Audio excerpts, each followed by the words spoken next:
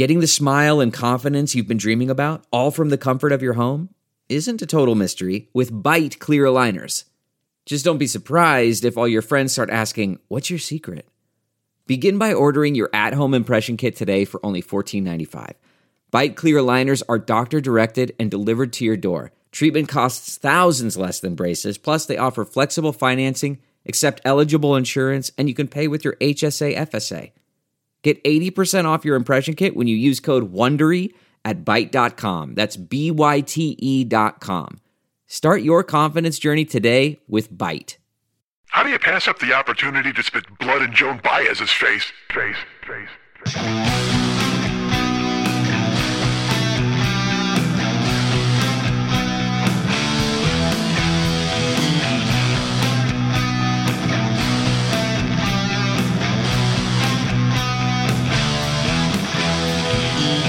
I'm so funny I inverted an epiglottis.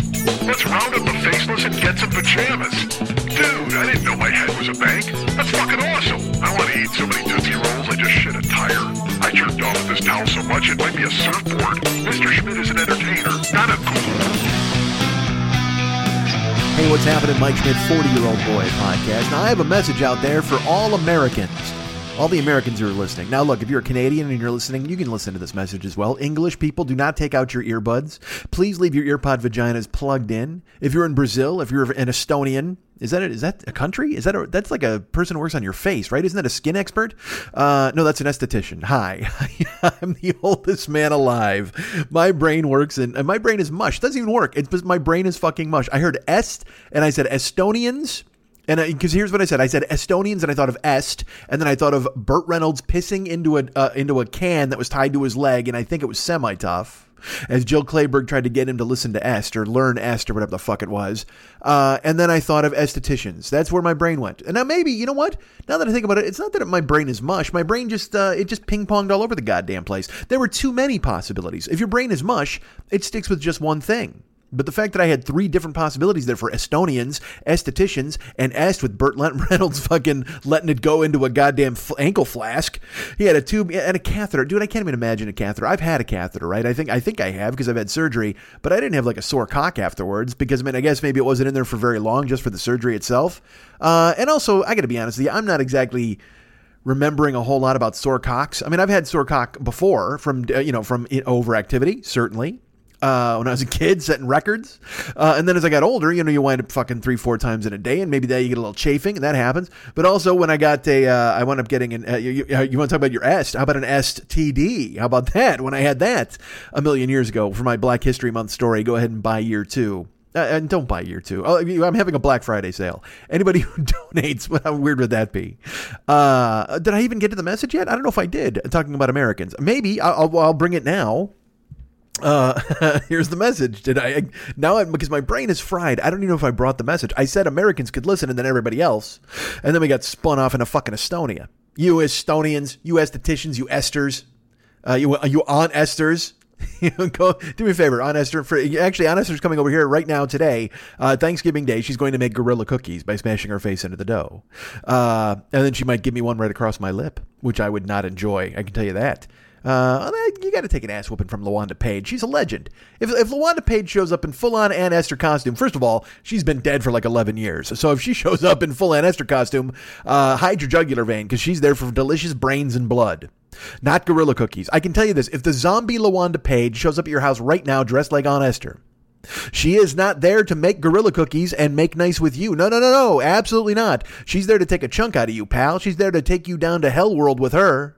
And you know what? No truer words have ever been spoken than this. If the zombie LaWanda Page shows up at your door right now in an Aunt Esther costume, this is truly the big one, Elizabeth. You cannot, there's no faking. You're not trying to get sympathy at that point. If the zombie LaWanda Page shows up in her Aunt Esther outfit at your door, this is the big one, Elizabeth. And you're going down, man. You're going to get chomped. And then Damon Wilson will be on the only love boat that ever had violence. Yes, I know this. It's funny. Terry Garr, I've talked about this many times. My brain is strange and it has like facts that are lurking in the cracks. Just like you do. You've got things that you know about. There's people out there who listen to the show who are experts in certain things, in beading or whatever the fuck, or sewing, or I don't know why I'm going to crafts because those are the only things I don't know, perhaps. But no, if you're a cook, Like, if you're a cook, you know what certain spices make stuff taste good. I don't know what the fuck. Why am I trying to find specific things that you're good at? You're all good at everything except me. My brain just holds like dumb facts. My brain, your brain looks like a walnut, like the outside shell of a walnut. If you peer in there, if you get a little like a little modeling clay and you chip away, I'm sorry, I'm thinking of the tool that you use. Like, when the dentist cleans out your plaque, that fucking thing, get a walnut and clean it out like you're cleaning out plaque. But that's like you cleaning out facts out of my tiny brain. Terry Garr once was on David Letterman, and she was talking about the curse of having a brain like that. And she said, I can't remember, I'm paraphrasing, but she was something like, I can't remember my home address, but I know that Charo was married to Xavier Cugat, and I can't explain it. And Letterman, of course, laughed uproariously because he loved Terry Garr, as we all did as a nation. I think if I can speak to this. They've tried to shove America's sweethearts down our throat for years and years. There was a Jennifer Aniston on Friends. There was a Courtney Cox on Friends. There was a Lisa Kudrow on Friends, and I think the list stops there. However, if you look at Terry Garr, you can think to yourself, there's no one in the world who doesn't like Terry Garr. Nobody dislikes Terry Garr. Whether it's Mr. Mom, whether it's her stuff on Letterman, whether it's Young Frankenstein, Terry Garr is a delight. Terry Garr is you know what she is? She's Bonnie Hunt version 1.0. And then Bonnie Hunt comes along and she does all the stuff that Terry Garr did, and everybody's like, wow, Bonnie Hunt's awesome as well. Because she is. Because she's funny and smart and interesting. And again, it's no surprise that Letterman loved Bonnie Hunt almost as much as he loved Terry Garr. But still at the same time, and look, I would love them both. I'll tell you, there's all these people like bringing out podcasts. People like Never Not Funny had Rob Reiner on. And I see these people, like they had Paula Poundstone on, other like Earwolf shows. Dudes, is Terry Garr still alive? Wait, she got the mumps, right? Didn't she get, or she got that fucking weird disease? Did she have Mick Mars disease where her whole skeleton fused together and they're going to wheel her around in a fucking dolly like Lecter? I don't know. I feel bad now. I shouldn't have brought up Terry Garr because she's the best. And I don't want to think about her fucking just lying in a hospital bed staring and crying. She could be dead too, as a matter of fact. Yeah, I'll tell you what. If the zombie Terry Garr shows up at your door in her outfit from Young Frankenstein, nice knockers. Oh, thank you, doctor.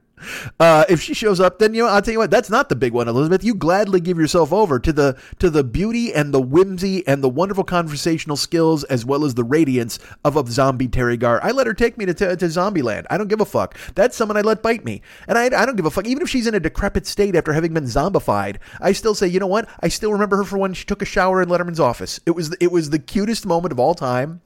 He kept trying to get her to take a shower, and she was kind of like, I don't, and then I shouldn't, and then maybe, and it was funny. She kept going, no, I'm not going to do it. And he's like, but you should take a shower. And it's so fun to see because it's such a shy boy trying to get a lady to do something, a beautiful woman. And and look, and now in the problematic times of Me Too and you as well, I'm sure it probably would be frowned upon that he was trying to get her to take her clothes off in front of an office and room full of people. Because this was this show that they did. Because again, David Letterman reinvented comedy, folks. He brought irony, he brought sarcasm to the forefront, and he was just so goddamn good at it. He's the fucking best. And he did a show once.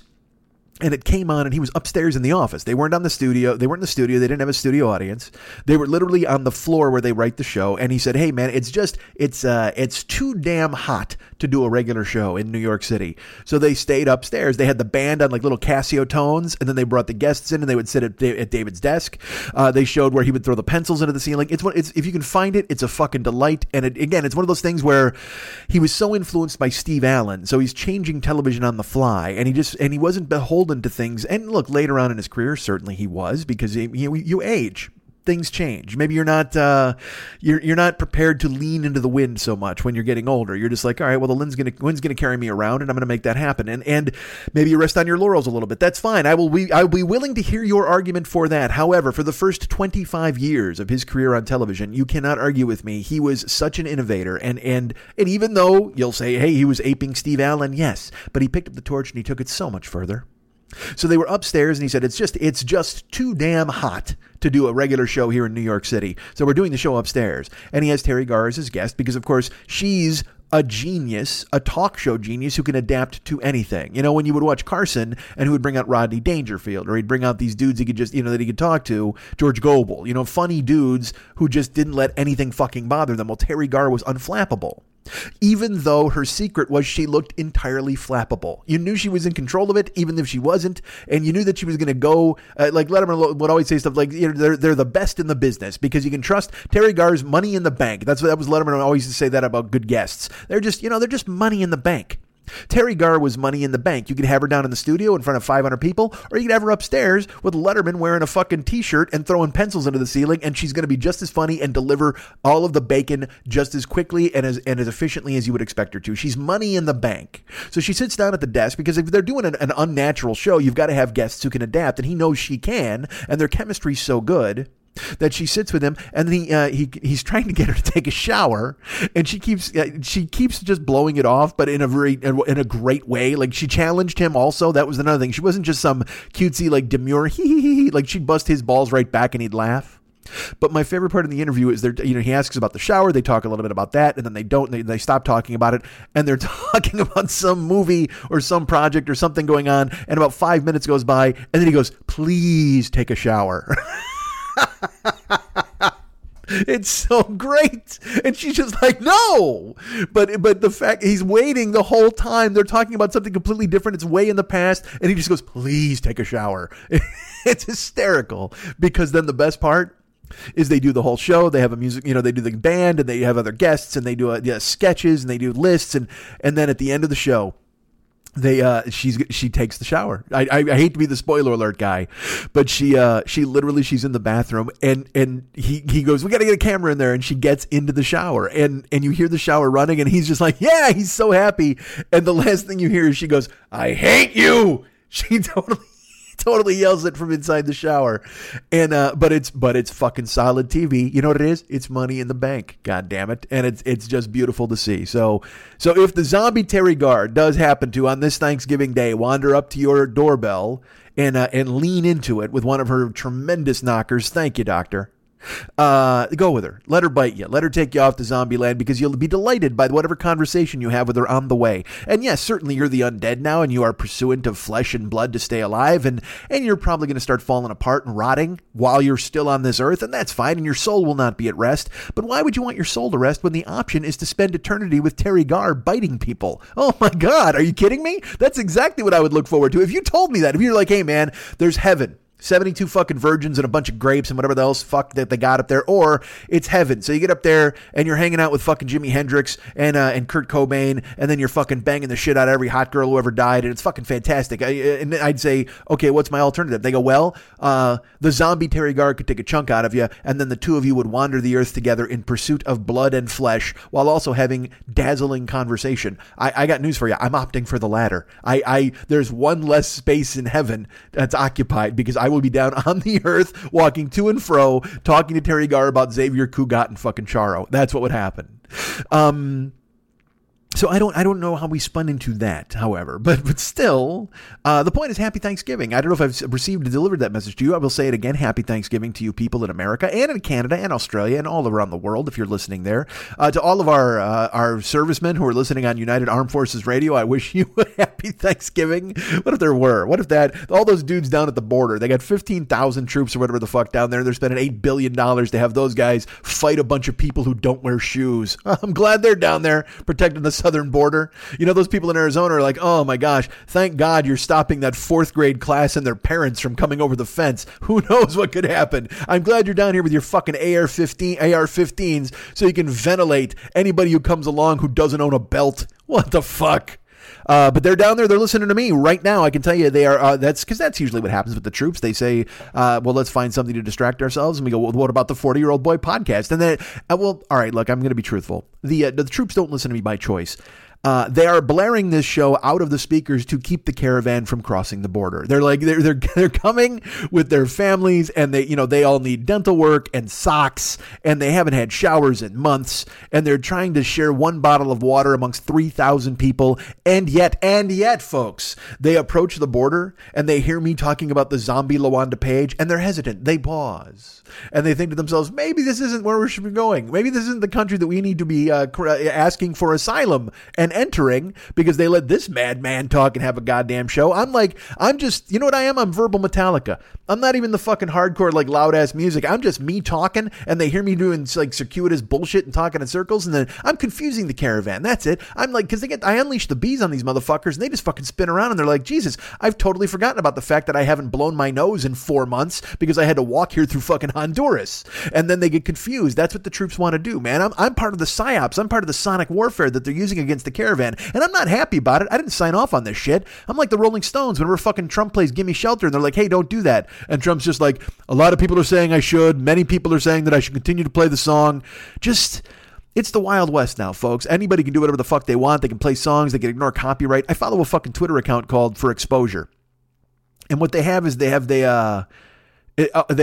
print incidents of people stealing people's artwork from DeviantArt or Twitter or from Instagram or whatever the fuck and using it for their own merch or flyers. And then the artist writes them and says, hey man, that's mine. And the argument is, hey man, you should have known that anybody could use it once you put it on the internet. And, holy fuck you, Sean Fanning. This is all your goddamn fault. Did you ever in your life think to yourself, man, I got to apologize to Lars Ulrich. I mean, because seriously, that fucking, now that we're seemingly Metallica heavy in this episode, but man, do you got to step up and apologize to Lars Ulrich and Metallica because they were there. They said, man, streaming's going to fuck us. The piracy and Napster is going to fuck us and fuck everybody really in the long run. And everybody went, oh, fuck you, man. I like my free music. And hey, look, man, I've downloaded free music. I'm not going to fucking lie to you. I've watched live streams of fucking free sports and not paid for it. Absolutely. I'm not saying I'm fucking clean. And I'm sure you're going to say, well, then as an artist, you can't complain when fucking pilfers your work. And I mean, no, fuck you. I'll complain anyway. I mean, that's fine. But I mean, I put this shit out for free anyway, so it's not like anybody's pilfering it, quite frankly, unless somebody starts stealing shit from the Patreon and whatever the fuck. But man, if you're an artist and you're putting your stuff out on your site and then somebody just fucking comes along and ganks it, and then you go to them and go, hey man, cease and desist, that's mine. And they're like, LOL, man, whatever, you triggered? You triggered, bro? Yeah, I'm triggered. I fucking painted that. That's my hard work. And then that's that same thing where another thing that they have is people writing correspondence to artists and like, hey man, I need you to create a digital world for me with 21 characters, almost like World of Warcraft, but it would be a bunch of characters and I'll give you the names and then you can just kind of come up with the worlds and everything else on your own. And the person's like, all right, well, I mean, here's my rate for that. You're looking at probably 5 weeks of work at $1,500 a week. And the guy goes, whoa, what are you talking about? I don't have any money to pay you. And then the artist is like, well, then why the fuck are you thinking you're going to hire me? And he goes, hey, man, you put free artwork on your website all the time. I was like, yeah, to advertise my work. That's what got you in the door. And he goes, oh, I just thought it was for all of us. You just wanted people to hire you to work. I mean, there's no reason you should get paid. And the guy's like, what do you mean? Why shouldn't I get paid? I'm an artist. And he goes, fuck you, man. Get a real job. You want to fucking paint cartoons and get a giant. But in reality, again, that person just offered. They wanted 21 different characters and an entire world created by that artist. What do they think the fucking person's going to do? Just go yes? And how do they think they eat?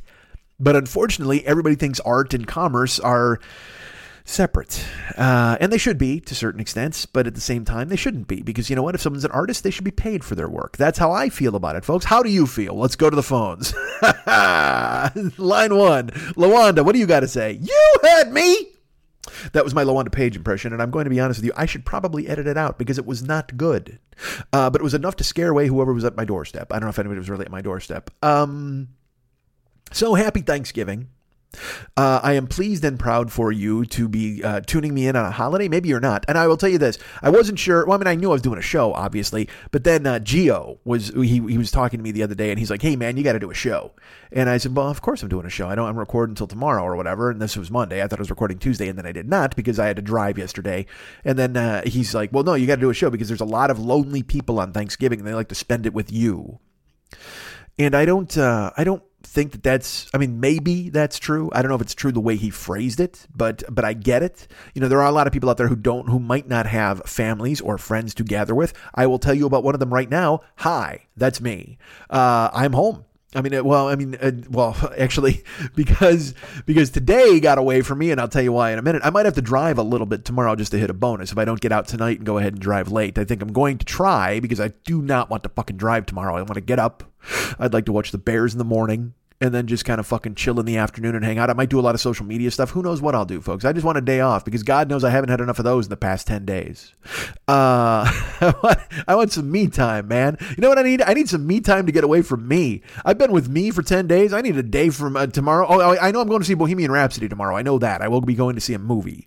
I will be going out of the house to see a film, because I need to see that film because I want to see that on the big screen. A lot of people have told me, they're like, hey man, it's very much, it's a really good, cool movie and it's a lot of fun. And I said, great. And then other people are like, hey man, it's like a VH1 biopic and you shouldn't fucking see it. And I'm like, I mean, from the first trailer, I wanted to see it, and I wanted to see it on the big screen. It just seems like one of those movies, if you watch it in your house, you might as well just listen to fucking Queen CDs, right? I mean, you should just go ahead and see that thing loud and fucking proud. And with McLeod, maybe Dennis Weaver comes and sees it for you. He rides a horse, you two of you get off, you desaddle, you walk in there, and you check out that movie. And then you compare mustaches. You compare Dennis Weaver's mustache with Freddie Mercury's mustache. That's a Mercury McLeod battle. How's that work out? Mercury versus McLeod mustache? Mercury McLeod at 3M?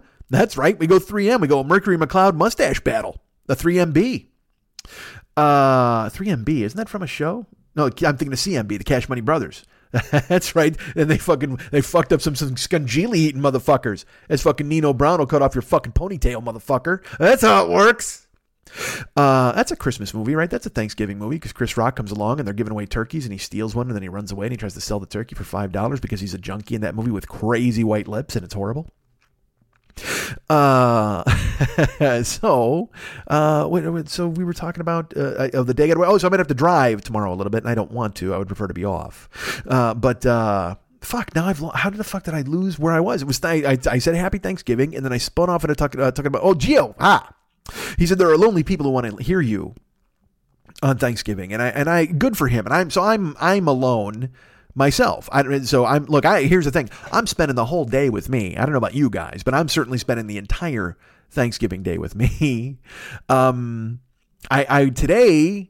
I was going to drive today and try to catch my bonus. So I was for sure not being able to do anything yesterday. And also I went out today because I got away from my apartment because I went to the gym early, but then also I had some, I was going to record earlier today. I was going to record yesterday, Tuesday, but I had to drive, and then I was going to record today, but then, because it's the holiday, I don't know if it's because of the time off or family gatherings or holiday. I don't fucking know. But my neighbors on either side of me, and that of course would be I'm going to call one of them Lou the racist bartender, and I'm going to call Bedsheet Bob. That's who's on the other apartment. Why do I call him Bedsheet Bob? Well, because he has a gigantic white. From what I've seen, I've only been able to peek in a window occasionally because they keep their blinds closed, and honestly, far too often for me. And you open those fucking blinds, I need to see what's in your house. No, I've peeked as you walk by. You look at somebody's house, and they have a gigantic, it looks like a drop cloth on their wall, and that's where they play video games or they watch soccer or they watch TV. They don't have it doesn't look like they have a television. It looks like they have a fucking projection screen. And so I'll call him Bedsheet Bob. So I got Bedsheet Bob next door. I got Racist Lou, and they are home.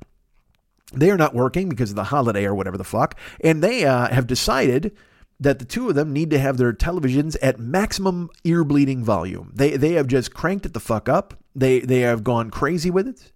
And so I don't know if you can hear it in the background, but I certainly can hear it. And again, like I said, the best part is one of them is watching like explosion movies and one of them is watching Fox News. Because that's what you want to tune into for the holiday, right? Don't you want to get in tight with Trump pardoning turkeys and whatever the fuck else they're going to scare you with this fucking couple of days? I need to hear more about that fucking block of wood they've hired to be the new attorney general. They haven't even really hired him. They just said they said it. They didn't even appoint him. They just said, yeah, he's the guy. He's the acting AG. And nobody fucking approved it. They didn't even fucking throw it to the Senate. And Trump's just like, yeah, so what? And again, that's what I'm saying. Decorum is finished. People just steal artwork. People just hire dudes and don't look for approval. This week, like Trump is like, hey man, I'm going to write my responses to Robert Mueller. And they're like, all right, great. And what if Mueller subpoenas you? And Giuliani's like, yeah, we probably won't. We won't cooperate. And what does that mean? I mean, like nobody ever follows up with like, well, then you'll probably go to jail. Is that okay for all of you? You don't mind going to the fucking Gray Bar Hotel with fucking Tekashi 6ix9ine and the rest of these other motherfuckers who dumb things and wind up in fucking jail? Do dumb things, not dumb things. They dumb things. Yeah, you know what you do? You dumb things. You wind up in jail. That's how it works. Tekashi 69 is in jail, folks. I don't know if you've heard this. It's a terrible Thanksgiving. I was going to say it was a Christmas miracle that he made it to Christmas, but instead they pinched him around Thanksgiving and the man's in fucking Gen Pop in Brooklyn. And then of course most people are like, ha, he's going to get raped because that's funny. God knows that's really funny in this country. All right, I got to shut up. Fuck, what am I doing? I'm spinning off. It's a holiday. Nobody wants to hear me bitch and moan about that kind of stuff. Even though I'm not really bitching and moaning, I'm commentating. That's what I'm doing. I'm giving you a commentary. And I'm also doing whatever I can to speak as quickly as I can and as loudly as I can to drown out fucking explosions on one side of me, cannons to the left of me, propaganda to the right of me. I don't know what's happening. All right. But so I'm alone, man. I'm here on Thanksgiving by myself. I don't know. Like, I have some brisket. I might cook that up. I've got some turkey, I think, but not like, here's another thing. Get this, motherfuckers. I thought about cooking myself a turkey with stuffing and all that kind of stuff. I'm like, all right, man, you know what? Because I love the leftovers. That's the best part, dude. When you get the fucking Thanksgiving leftovers, when you make a fucking turkey sandwich on like white bread with salt and mayo. Oh my God, is that white trash delicious? It's so fucking fantastic. Love it. Huge fan. And some stuffing. If you want to, you know, people put stuffing on their sandwiches. Not me, man. I like stuffing on the side in a bowl with some leftover gravy and then the sandwich itself. I separate the two. And I'm not one of those fucking idiots who's like, my food can't touch. I don't give a fuck. I'll make a Dagwood sandwich out of anything. But I like the stuffing separate from the turkey sandwich. Turkey sandwich is on its own, man. It's turkey, it's salt, it's mayo, and it's on like the softest white bread you can fucking find. And look, you can have it on a multi-grain, you can have it on a 7-grain, you can have it on a 10-grain. Fuck, you can put it on a 12-grain if you want. Buy that fucking murder bread I told you about. Go ahead and throw it on there. But I like it on the softest white bread. And I'm not talking about a Wonder Bread or a butternut. I'm talking about going to a bakery and having them slicing you a big old loaf of whatever the fuck they cooked up that day.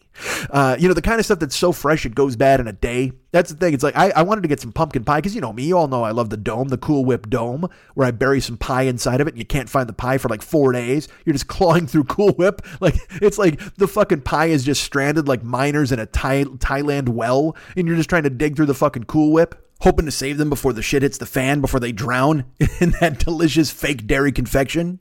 And I'll put Cool Whip on anything, but mainly on pie. I got to be honest. Pie and pussy. That's your top 2 Cool Whip choices. And then after that, you figure out where you go with it. I mean, maybe pork chops. It doesn't all have to start with P, but my selection so far, Cool Whip, pie and pussy. I'm going to tell you, those are the 2 best things. And I don't know if Cool Whip wants to take that as a slogan. I'm sure they'll just take it because, again, like I said, it's the fucking Wild West. People will just steal it. Pie and pussy tastes better with Cool Whip. They pay me, motherfuckers. Pay me, Bird's Eye or General Mills or whatever one of the 4 food companies that exist who owns fucking Cool Whip. So I was going to buy turkey. Like I have some, here's the thing. I have brisket. I have ground turkey. So I was going to make a real turkey. Okay, as I've mentioned. And sorry, my brain's all over the goddamn place. I was going to make a real turkey. And this week, my oven doesn't work.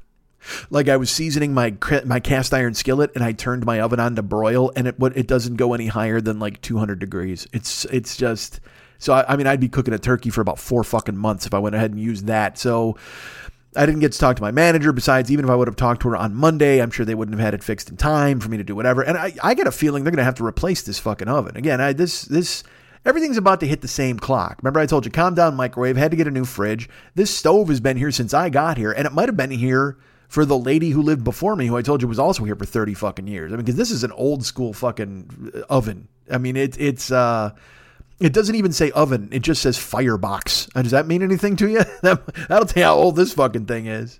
So I was going to cook a turkey. Like, I thought about, making one because I cooked a turkey a couple of years ago. I don't want to get into that, but I loved it. And I really enjoyed it. I had a great time. But again, also that was with other people. It was a thing where you shared it with others. If you do it for yourself, you can be kind to yourself and that's fine. But at the same time, when you're making a fucking turkey, you're just like, you would prefer to share it with other people. But I still would have done it. I thought about making at least a turkey breast because then, like I said, I could have the fucking leftovers and stuff. But instead, I have some ground turkey that was in the freezer and I pulled that out. I got some brisket. I got some cauliflower rice. I've got, I think I'm going to make I might make some box mac and cheese, which sounds terrible, but I love Kraft mac and cheese in a white trash way. I mean, this is just the total, I'm going to have to buy jarred gravy. Oh my God. I'm making this sound fucking sad as hell. Alone with jarred gravy. Hey, can you think of another phrase that says anything worse about your Thanksgiving? Alone with jarred gravy. And what's happening here? Yes, you're damn right it is. But it's not that bad.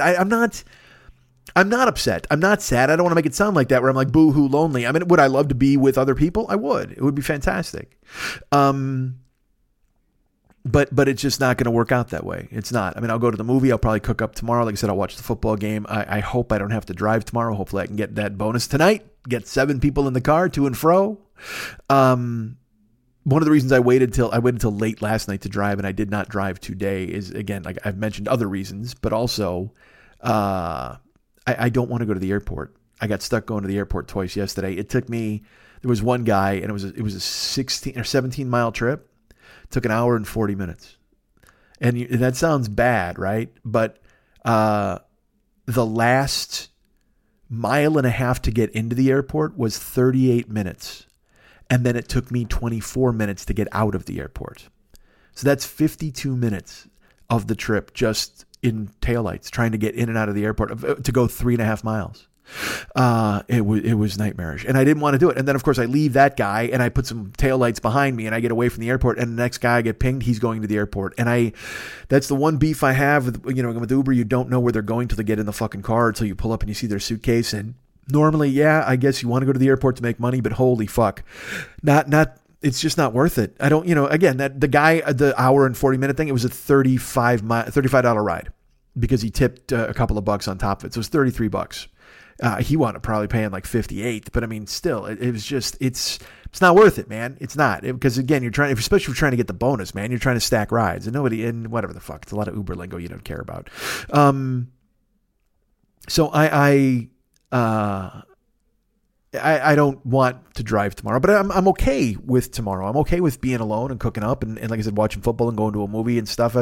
That's kind of what it's become. Would I prefer to do other things? Would I prefer to have been, to be with other people or friends or family or whatever? Of course. I mean, we all would, because as you know, Thanksgiving has meaning to me. It has special meaning. It's something I've loved. It's probably my favorite holiday when you can be with people. Like, Karen and I, we had a Thanksgiving here once, and a Friendsgiving type of thing. And people came over and we played. Some people came over afterwards for pie and dessert. Some people came over for actual dinner. And when you got 15 people in your apartment and you're all playing celebrity, or you're shouting out clues, and you're just, man, is that fun? It was so fun. And you miss that. I miss that. I miss camaraderie. I miss being with people. I miss hanging out. And the funny thing is, like, even the people I know, like I said, they all have their families. They all have their stuff. I'm not part of a Friendsgiving group, which is, again, fine. I'm not saying it in a boo-hoo way. I'm just saying that that's just the way it is. And also, Friendsgiving is this will sound weird, it's a young person's game. Because by my age, a lot of people are already with kids and with families, and they have obligations on either side of the family, or they just want to be with their kids. You know what I mean? And I've been very lucky, where Pat invited me in one Thanksgiving a few years ago, and I was able to go there. I spent a great Thanksgiving with Jimmy and Danielle and Danielle's family at her house. That was where Chestnut Soup, I've never heard of such a thing, by Marsha Hunt was born. If you know that from Never Not Funny, that was born at that Thanksgiving, and it was fantastic. I love Thanksgiving. I love family. I love friends. I don't mind. I'll be alone today, which is Thanksgiving Day. But I mean, I'm getting used to that. Do I like it? Yeah, I can make it work. Would I prefer to be doing other things with other people? Of course. But and I'm sure some of you would too. So when Gio said that to me, he's like, "Hey man, a lot of people are alone, and they want you to reach out. They want you to be alone." Because I actually thought about doing a stream on Thanksgiving. My buddy Chuck was like, "You should cook. Like, you should actually cook and have people pay attention." And I said, "I'd love to. However, my oven doesn't work." Hi, how you doing? Alone with a broken oven and jarless gravy. The live stream of Mike Schmidt on Thanksgiving 2018. I know I'm making it sound silly or bad or whatever the fuck, but it's not. It's truly not. And I'm not saying that in a convince myself way. No, it's really great. I like burned turkey and football. I mean, that's bullshit. I'm not doing that. I'm not the fucking SpongeBob meme bent over with the fucking all caps and some caps. I'm being genuine. Do I wish I had other plans? Do I wish I was spending the day with family or friends or people who love you? Yeah, I do. But I mean, I was alone last year. In 2017, I was by myself. I think I actually drove during the day, or maybe even a lot of the day last year. I was, that's just the way it worked out. And now 2016 was different. That was a great Thanksgiving. I wound up at Jill's place. It's funny because we had split up for the millionth time in Denver in September, and I was like, that's it. I'm walking away. I can't do this. We're done. I'm not, all this bullshit. I walked away and it wasn't bullshit. It was just, I had to. And then that lasted 2 months, and then I was sitting in my house and I was sick. And this, I did the show where I was like, hey, I've reached out again to Jill and I'm seeing her again because I was so wiped the fuck out. I was sick, and you're never more alone than you are when you have 103-degree fever and you're sick and there's nobody there for you. There's nobody to to put a compress on your head or to stroke your hair or to make you soup or to bring you orange juice or medicine or to even ask how you are. I think that's probably the hardest thing, is if someone doesn't ask how you are. That's, you can, and when I hide in my apartment, I bring that upon myself because people don't check on you. People lose you. And look, man, I'm not 75 fucking years old. I can go out, I can see people, I can do whatever the fuck. But your brain can trick you. And I say this because some of you right now might be alone for this Thanksgiving, but you're not alone, man. You got social media, you got friends. Text me, call me. Don't call me.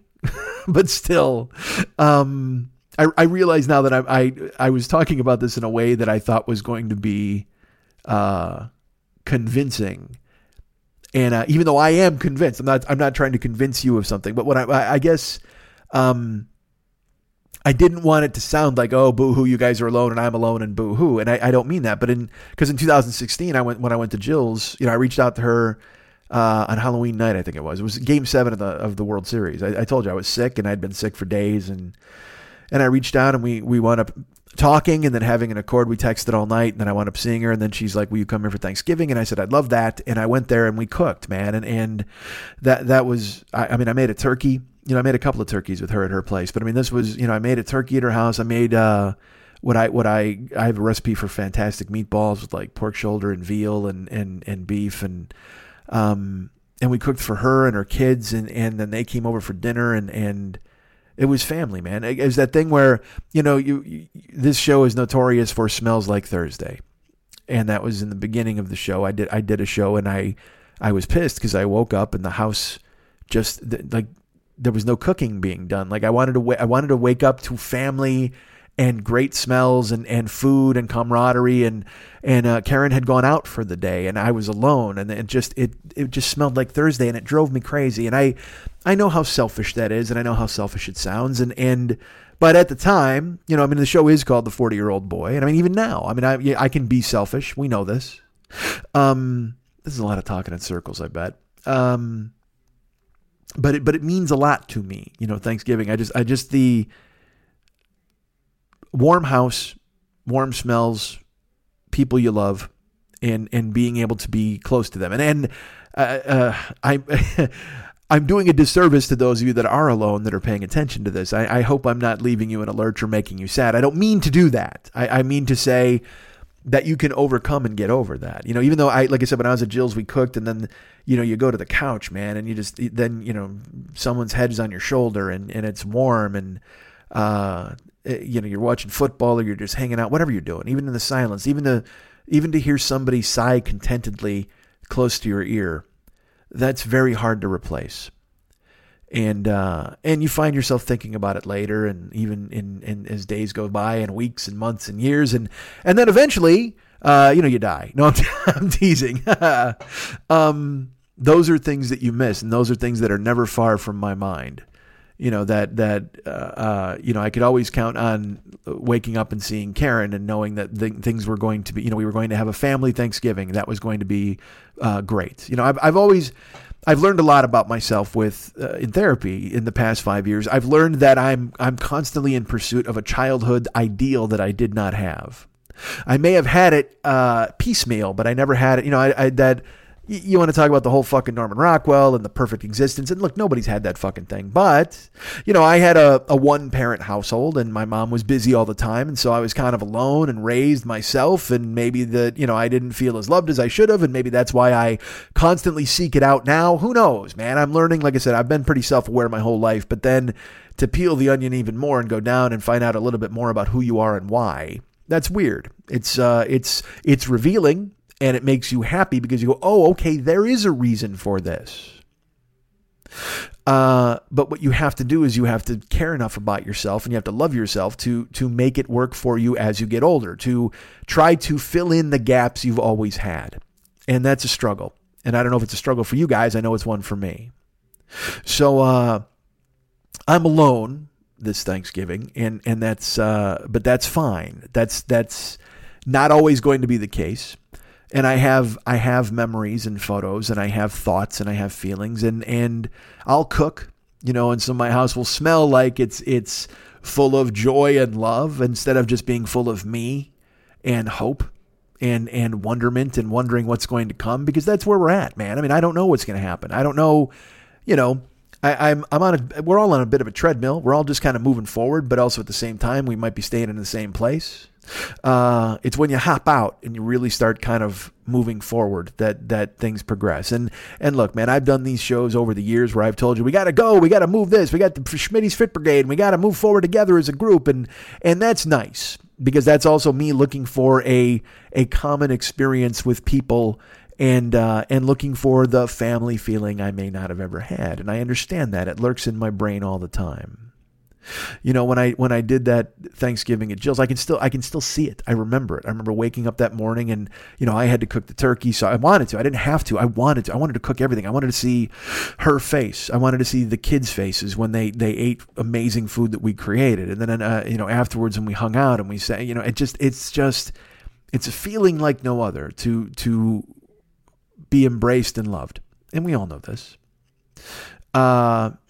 But I say to you, if you are alone today on this Thanksgiving, like me,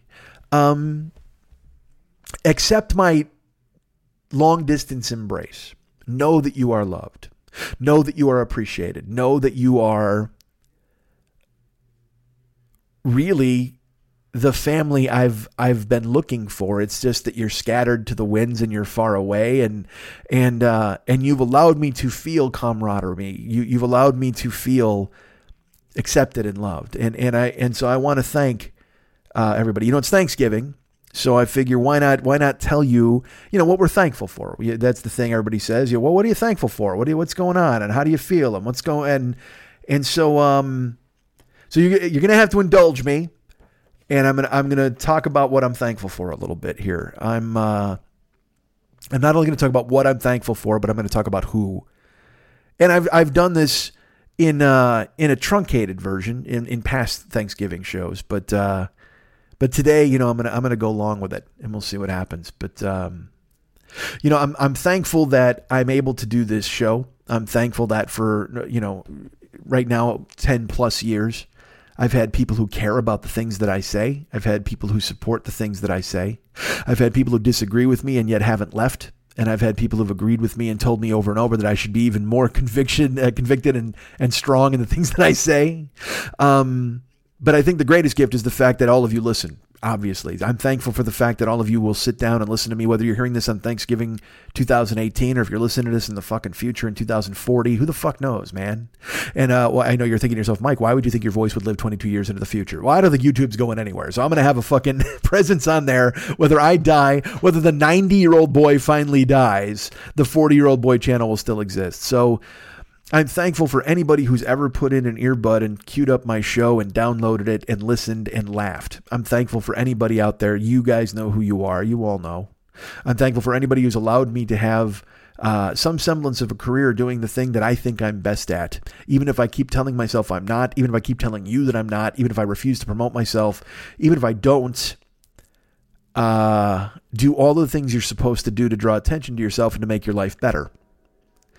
And I hope I'm not taking for granted the fact that you guys will always be there, but it feels to me like you will. And that makes me very happy. And it's also a bad thought because it makes me kind of backslide. I'm like, well, I've got these people who love me and these guys are great. They're very supportive. Well, I should reach beyond that. I should be finding more people. And that's the whole thing, is we should be growing and you should be coming with me. And I recognize that. And this is a thing I've struggled with for years and years. And you've heard it on all sorts of shows in the past.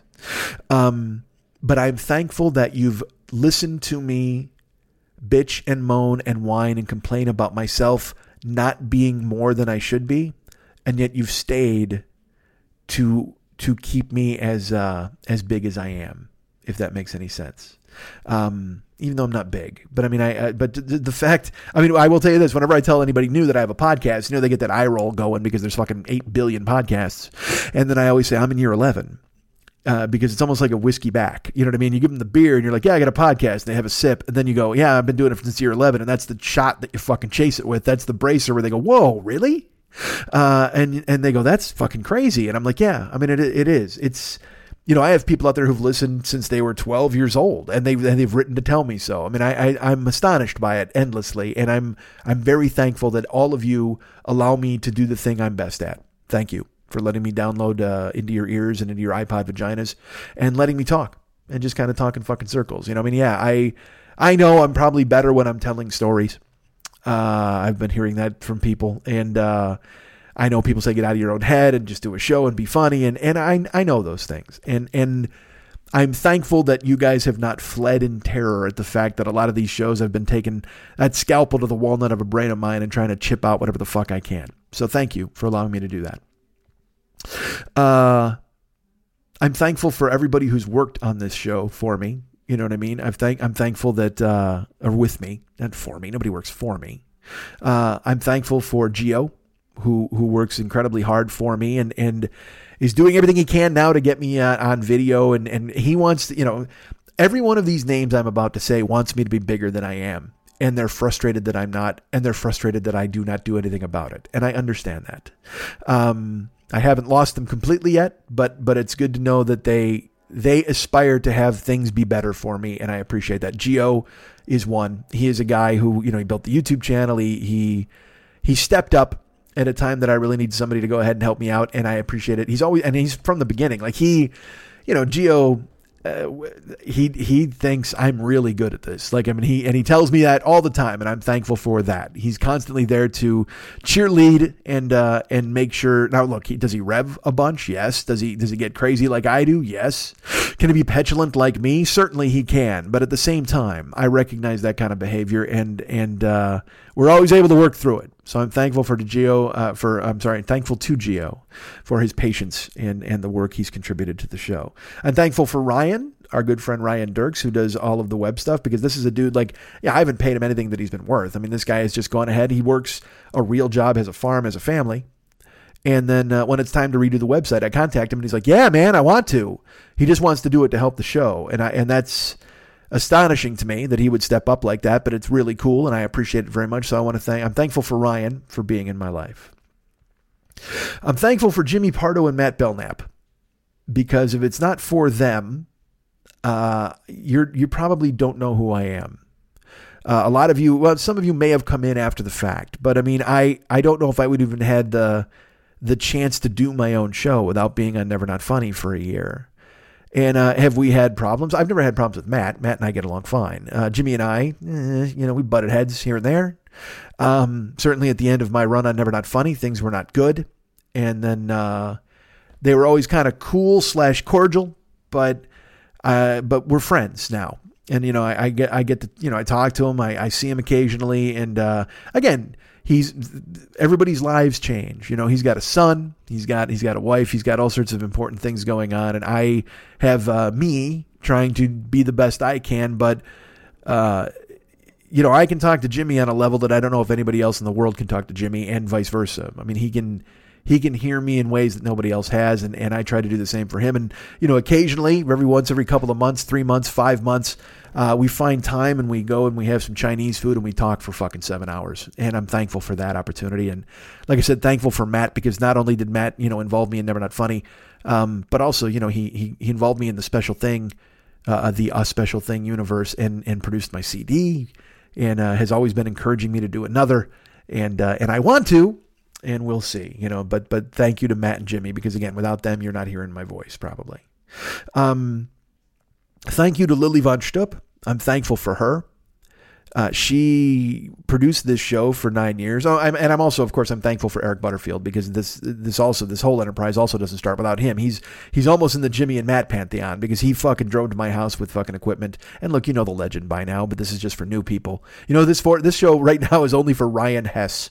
Ryan Hess, who I Ubered the other day and he told me he'd been on Doug Loves Movies, and I was like, oh, I have a podcast, and then we wound up talking, and he's like, yeah, I'll give your show a listen, which he's never going to, but at the same time, if he listens now, he knows that this is all for him. I'm just breaking this down so he knows what I'm saying.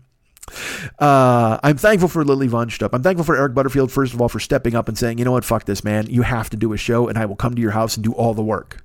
And because again, if he doesn't do it, I would not be talking to you right now. I'm fully confident in that. I would have found another way to reach you guys, but certainly not via this medium, and certainly not in this kind of show.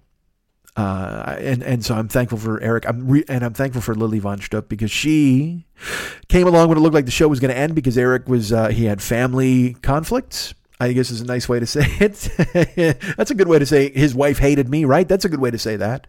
I don't know if who knows? I don't know if she didn't know me enough to hate me. I think she was just resenting the fact that her husband was driving 45 miles to work for a stranger and not getting anything out of it except for the joy of bringing me to the masses. And then she was letting me in her house, and she would come home from work and I'd be sitting at the kitchen table and she'd been working hard all day and she's just like, who the fuck is this guy, man? So I guess I can see that. But once that ended, I thought the show was over. And then Lily Von Stupp, who is my great friend, and I consider her my sister, and she stepped up and said, hey, look, I can help. You know, I'm a radio producer, so just tell me what you need me to do. And that was it. And then for the next 9 years, she was involved, and she was you guys. You in the room is who she was. I would talk, she would laugh. And that was important. She didn't laugh because she had to. She laughed because she thought I was funny. Now, the last couple of years, did I think maybe she laughed because she thought it was her job? Maybe. Maybe I felt that way. Now, maybe I'm a crazy person. But at the same time, man, you know, people grow apart and things, people change. And she started to have, you know, all sorts of physical issues. And it probably hurt for her to sit in a chair and listen to my nonsense for fucking 4 or 5 hours.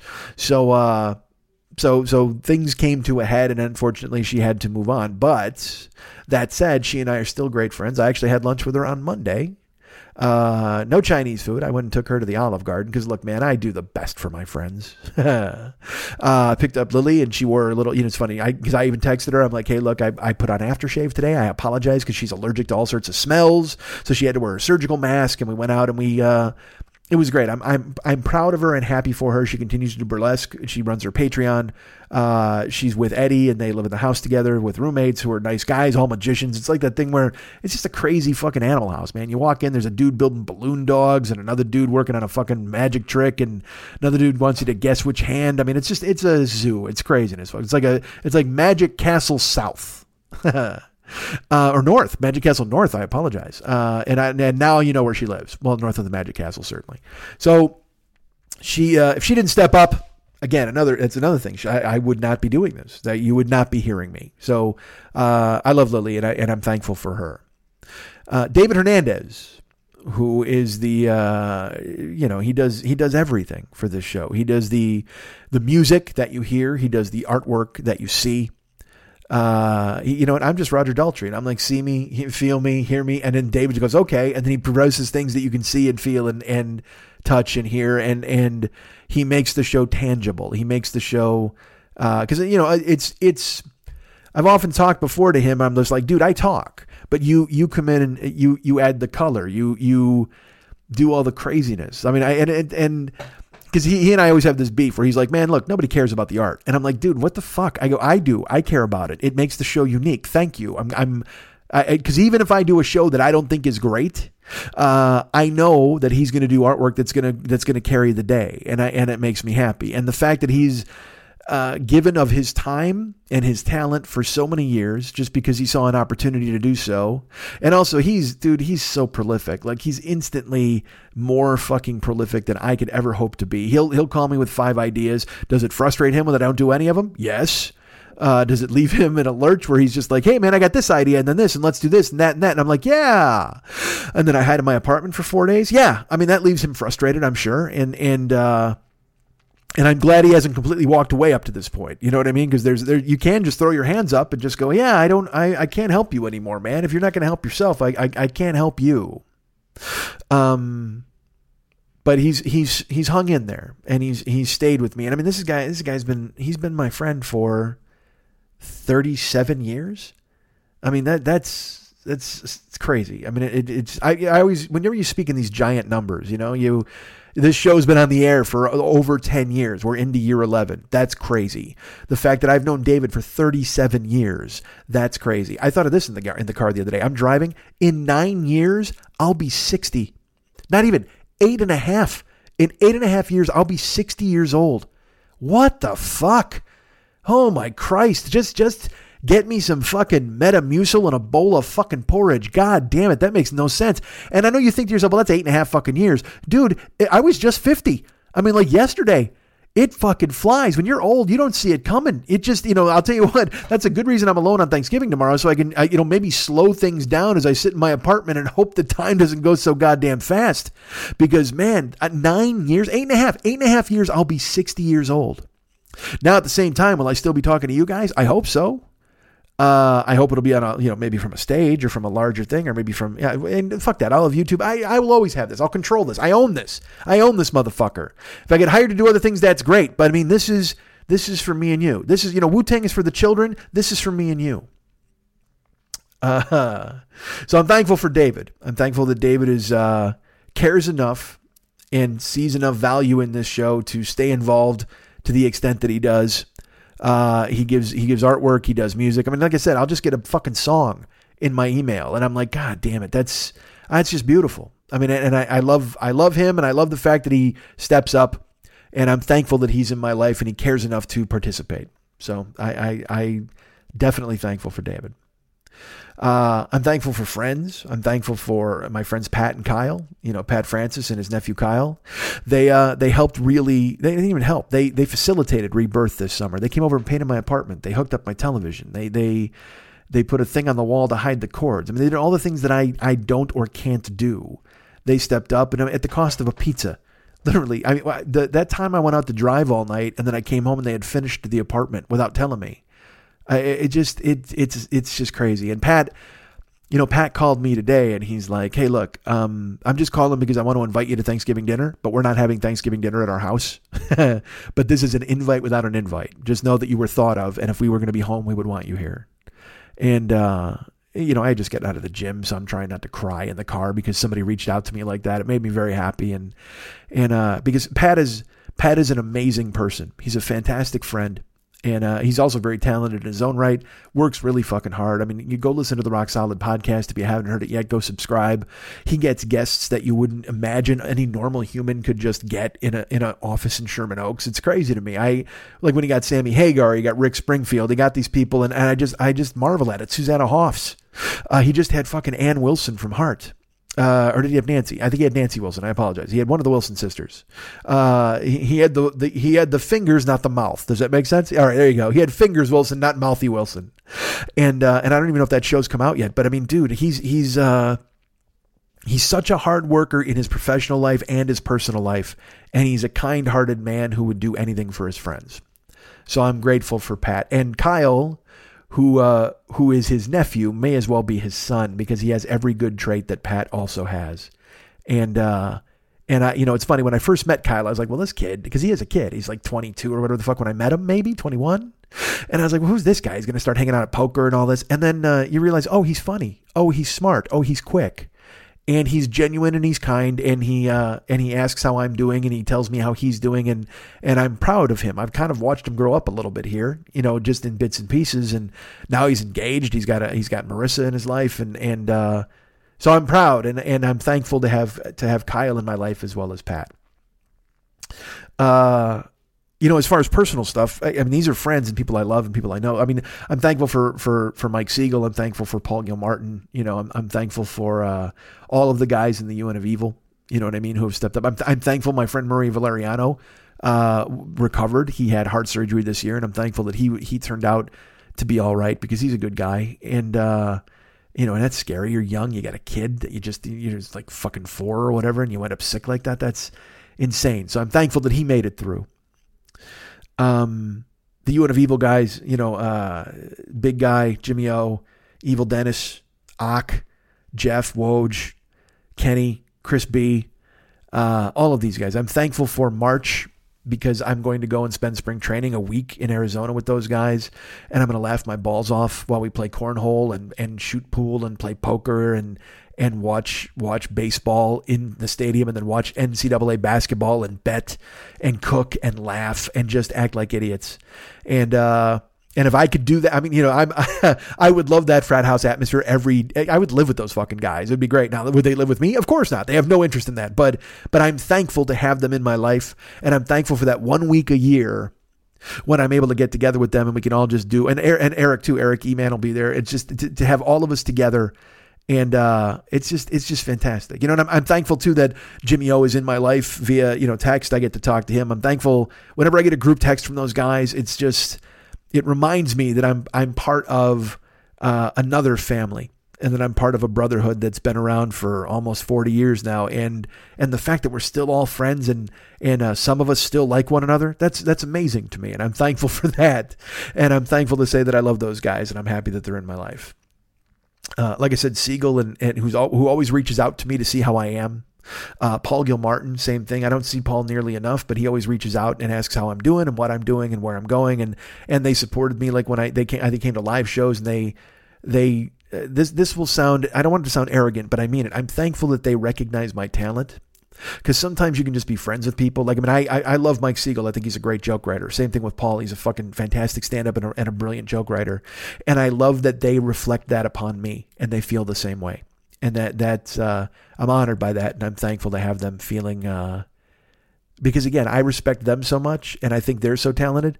The very fact that they would keep me in their inner circle and be friends with me, I mean, that's a gift. So I'm thankful for them.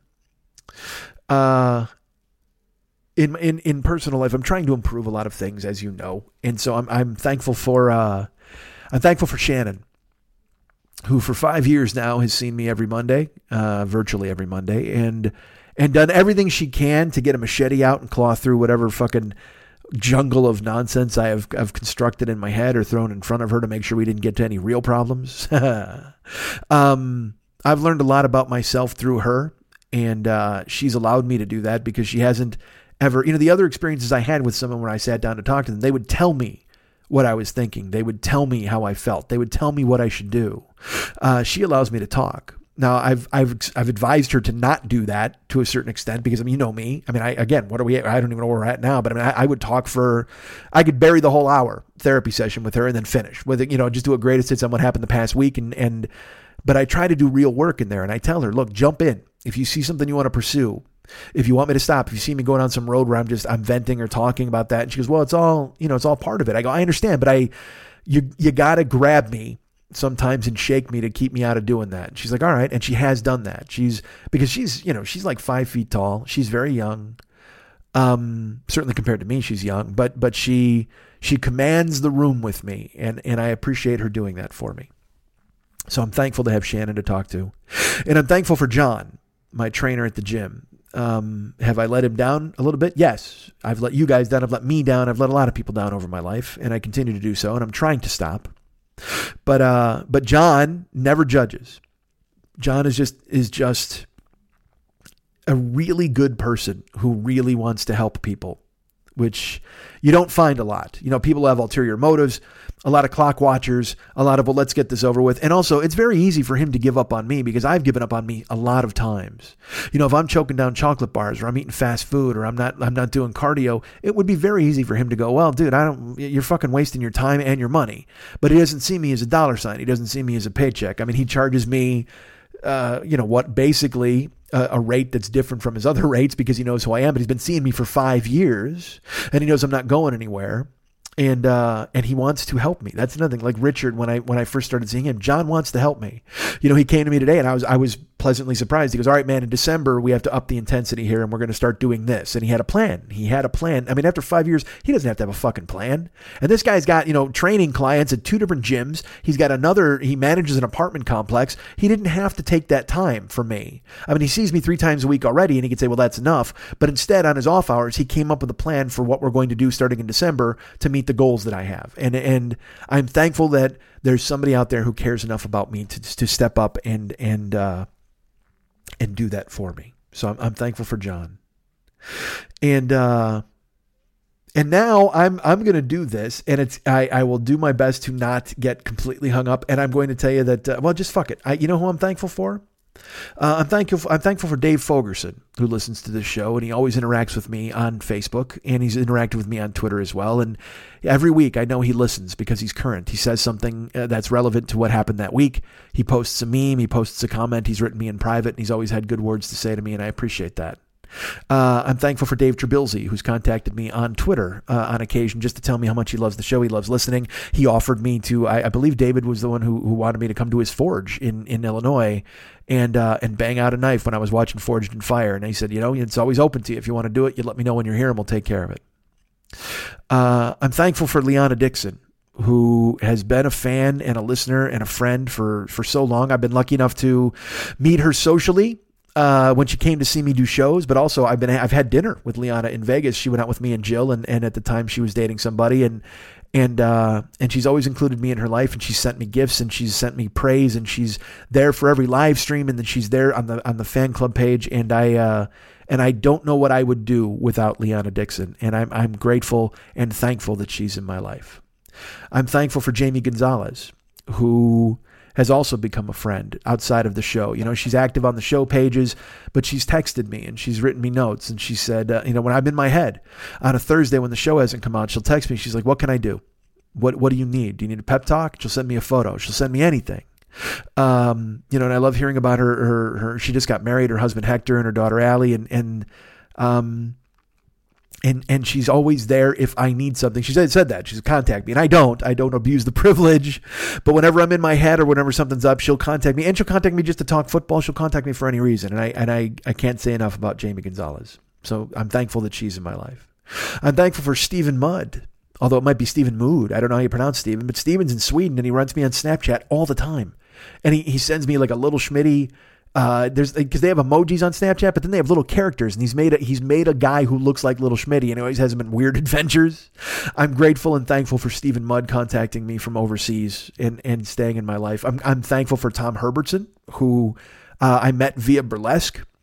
He was a guy who I met at the 3 clubs during Lily's shows, and then he started listening to the podcast, and he interacts on the page, and he's always He's just been a guy who he would come up to me in person and go, I listened to the show and here's what I thought. And he's never been one to be shy with his thoughts and telling me that he's listening and to support the show. And so I thank Tom. And also Tom's in Mensa, so I got to thank him, because eventually someday, if I can get that other 18 extra IQ points, I got to have somebody who has a cudgel to bang in the fucking door and present me. I'm sure they've got some fucking robe wearing group around a goddamn ocular table, like the infinity symbol. And I've got to have Tom walk me in and they burn my hand with a candle and I got to answer a math problem, and sure the fuck I'm in Mensa all of a sudden. Hey, and I'll blow your ass out. Give me a math book. I'll do a fucking word problem and blow your ass out. I'm thankful for Cameron Casper, who has stepped up and is interacting with me on the internet and always has great things to say. And not just, he's been very nice, in saying, people comment and they like the show, but also for him saying that he's amazed at my storytelling availability. I took a screenshot of it. He's like, I'll never not be amazed at how good of a storyteller Mike is. And those words mean something to me very much. So I'm thankful that Cameron Casper stepped up. I'm thankful for Austin in Salt Lake, who this week sent me 2 pillows.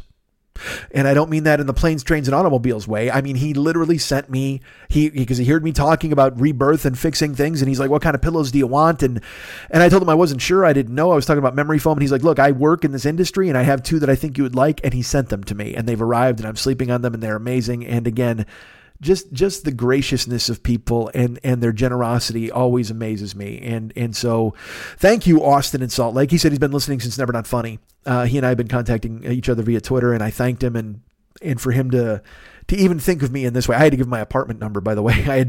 He's like, they won't send it to the P.O. box. And I said, well, here's my apartment number and my address. And then I go, hey, I probably should have asked if you were going to kill me before I sent you my home address. And he's just like, I was considering it, but no, I won't now that you brought it up. Because now there's a fucking paper trail. Right, Austin?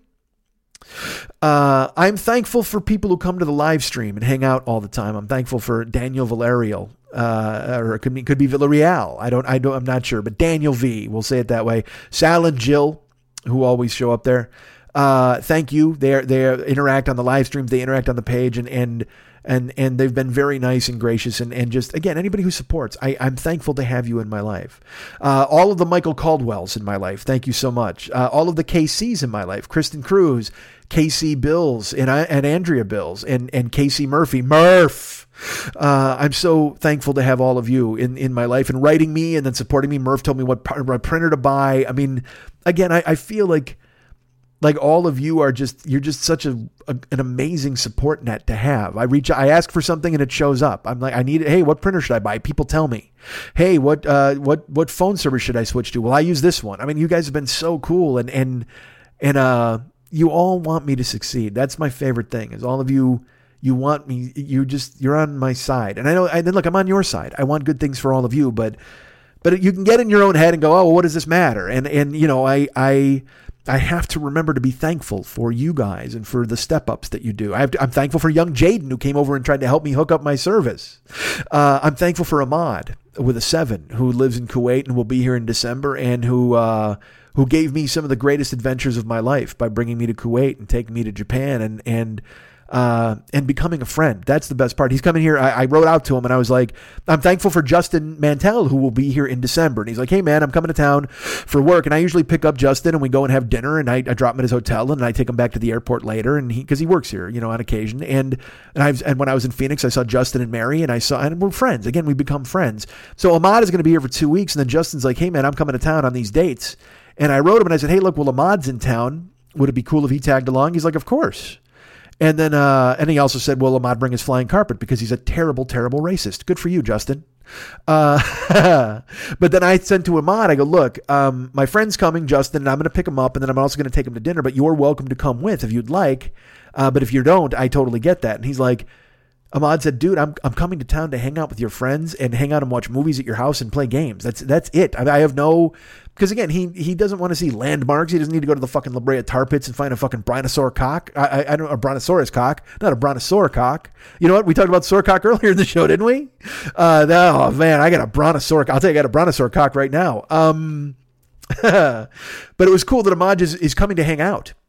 Because that takes all the fucking pressure off. Because I mean, I got, literally, I don't know what I'm trying to make plans, and I'm like, I'm going to show Ahmad some awesome artwork. Like, I mean, I don't fucking know what he wants to see and what he doesn't want to see. But I'm thankful that he's coming to town to spend that time, and I'm thankful that he's going to get to hang out with me and Justin. I might take him to poker. I don't know, but it's just great. So I'm thankful that he's coming. I'm thankful for Fearful Jesuit, who sponsors this show via the Paranoid Strain podcast.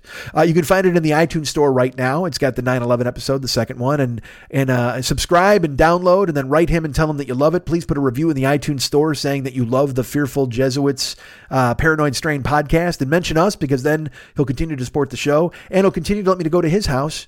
Go up to the compound, and he'll continue to make me homemade ramen, which is important. He'll continue to show me Mandy in his basement, which I loved, and the coldest basement in America. Maybe you can get some heat, maybe get some wood if you go ahead and subscribe to the show. But I'm thankful to have Fearful Jesuit in my life, and because he also is another one who texts me and go, how you doing? What do you got to do? You got to just fucking do it, man. You're funny. And pep talks, people who don't need to give them, but they do. I thank them. That's nice.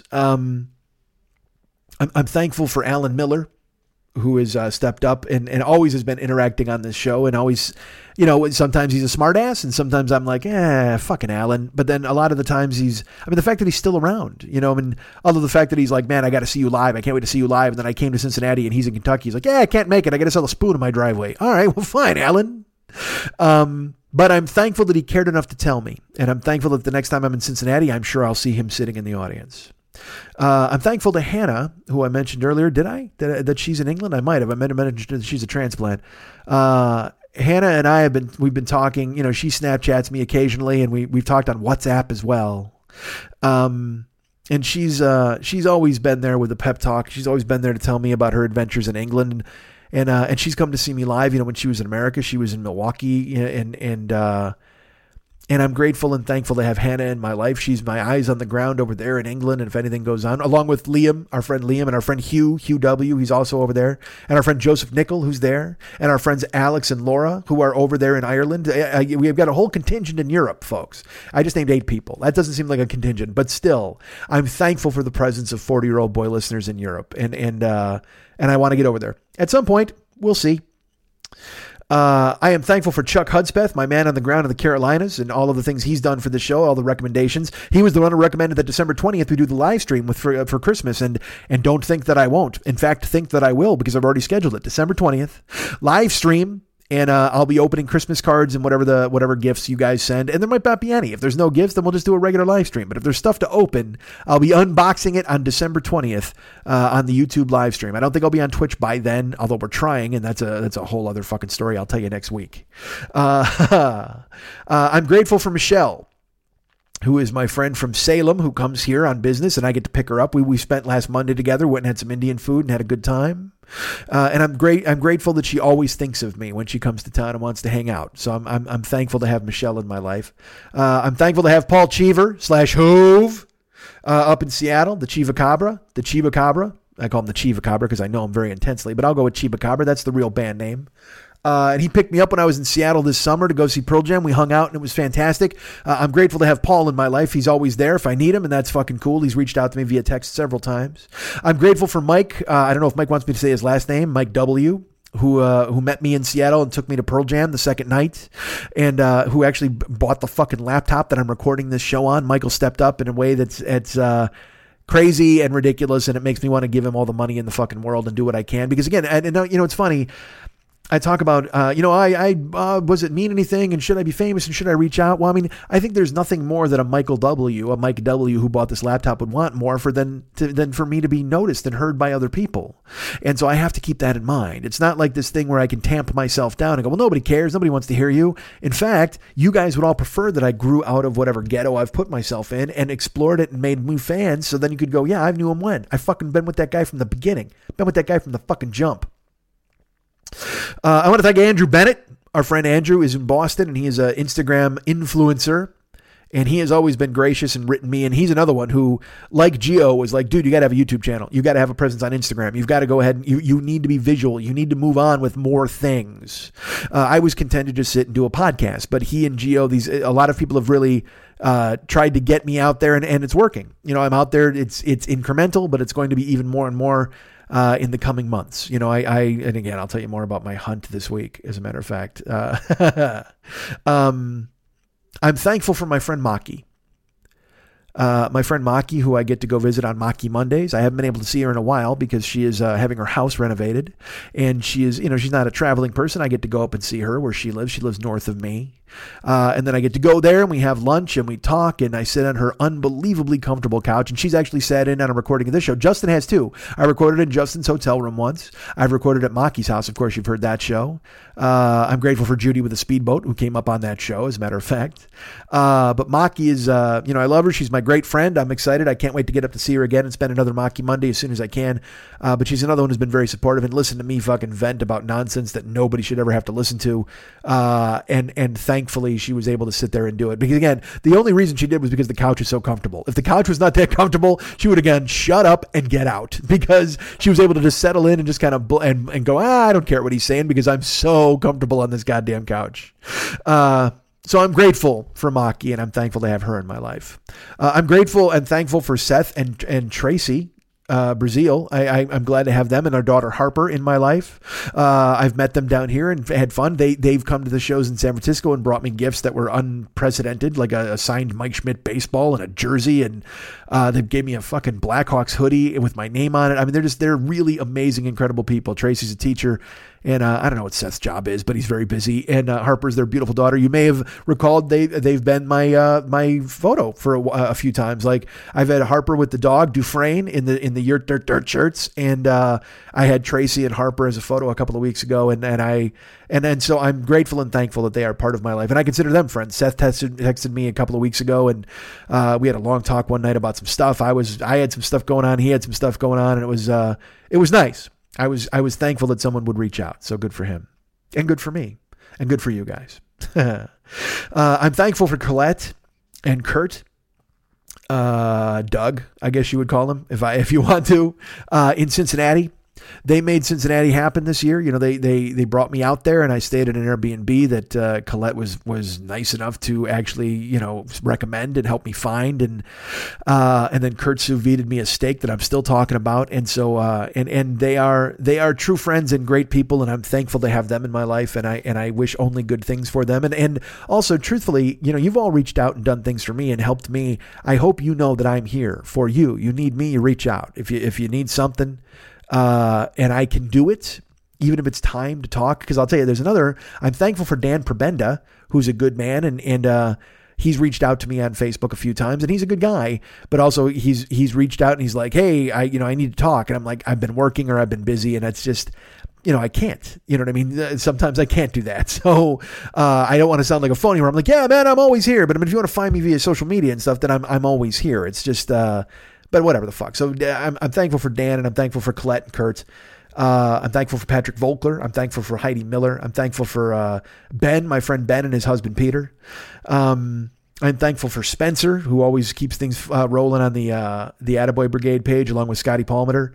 I'm thankful for Matthew Henshaw and Jenny, and them stepping up and doing amazing things, and always graciously checking out the live stream and participating in the Attaboy page, and then on my personal page, and then sending me private notes. Matt's a friend, and I'm proud to call him so. I'm thankful.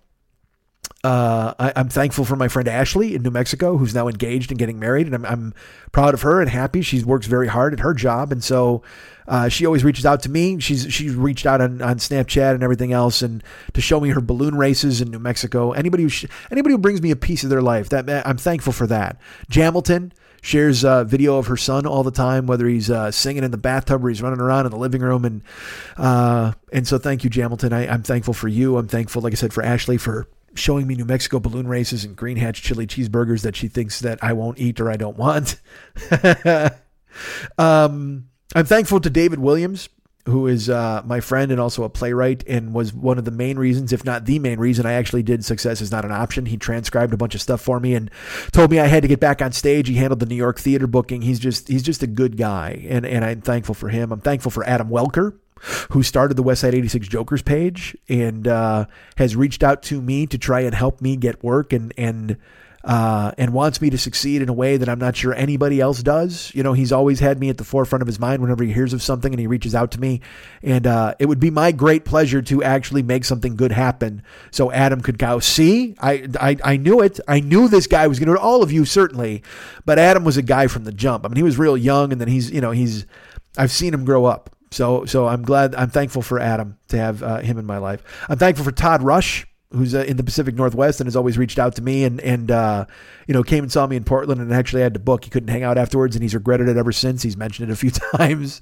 I'll get back up there, I promise, Todd. I'm thankful for David Kemp, who has been on board with this show from the jump and has always been a supporter. David Kemp has, you want to talk about supporter, David Kemp has Little Schmitty tattooed on his calf. I mean, how much more could you do unless you got my goofy face on your forearm? You know what I mean? But he literally has a life-size Little Schmitty on his entire calf as a tattoo. And it's, dude, it's got to be amazing for David to see his artwork replicated like that, but to know that it's me. It's like when I always talk about when David does an interlude. Imagine, dude, somebody wrote Jesus Christ Superstar about me this year. I literally have a musical about me. I've had songs written about me because of David. It's crazy. And to know that someone put me on their skin permanently, to know that David Kemp has me on his calf forever, I'm thankful for it. I'm thankful that I meant enough to these people for me to include them in what is going to be the rest of their life. And I think it's fantastic. I'm thankful for my friend Brian Howard from Atlanta, who's playing bass with Cracker and the Heap. He always reaches out to give me advice. He told me about the Green Apple thing, which is I've ignored up till now, and I'm sure it's showing, but that's fine.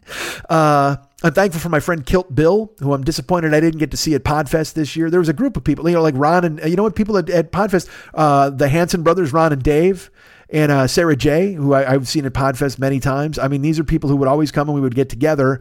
And to not have a Podfest this year, it was really sad. Jane and Mary and Barry and, like I said, Heidi and Mel, all these people we used to get together during Podfest. And I'm sorry it didn't occur, but I'm thankful to have had the times that I've had in the past. And I know in the future I'll get to see these people again. But thank you. Kilt Bill reaches out to on text occasionally. Ron and Dave are great.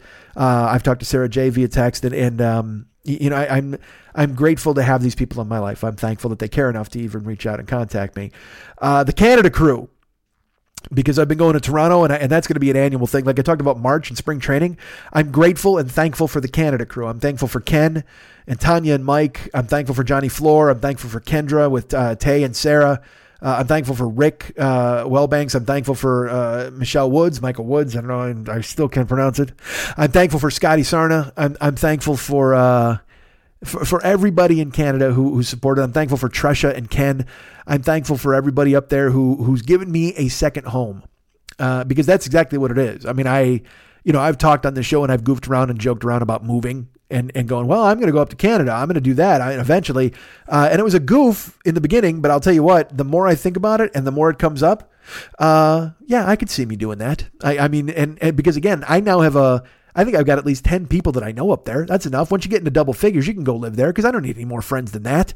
I've got, 10 people and a Trudeau. I'm sure I know a Trudeau at some point. Justin will want to meet me once I move up there. They'll roll out the red carpet, and me and the rest of the fucking Canada crew will just hang out, sit around a fire pit and talk for the rest of our lives. That's it. They all have to quit their jobs and entertain me. I've entertained you motherfuckers for almost 11 years. Now it's your turn to entertain me. I'm going to move to Canada, and you got to quit your jobs and just fucking sit around and talk to me and keep me entertained. I appreciate that. Thank you. I'm sure you will.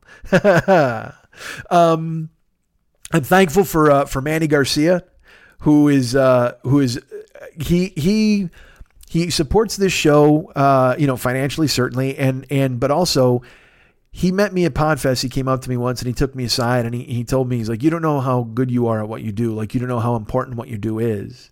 And he constantly reflects that back to me even now. I mean, he told me that fucking 5 years ago, maybe at Podfest, but now whenever I do a live stream, he shows up and he's nice enough to contribute financially, but more importantly, he listens to my jokes and he repeats them back to me and he's just like, genius. That's fucking brilliant. And he's, active on social media, certainly. But I mean, the live streams is where he really shines to me because he shows up and he'll, if I say some silly phrase, me, I mean, like alone with the gravy or whatever the fuck I said earlier, he will parrot it back to me because he's genuinely hearing what I'm saying. And that's kind of important to me.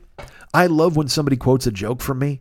It's funny. I see all of these other podcasts and, there are other podcasts. There was a Twitter account called Podcast Quotes, and they would quote all these different podcasts. And I'd just be like, dude, if you listen to my fucking show, you would never stop quoting shit because I'm fucking hysterical.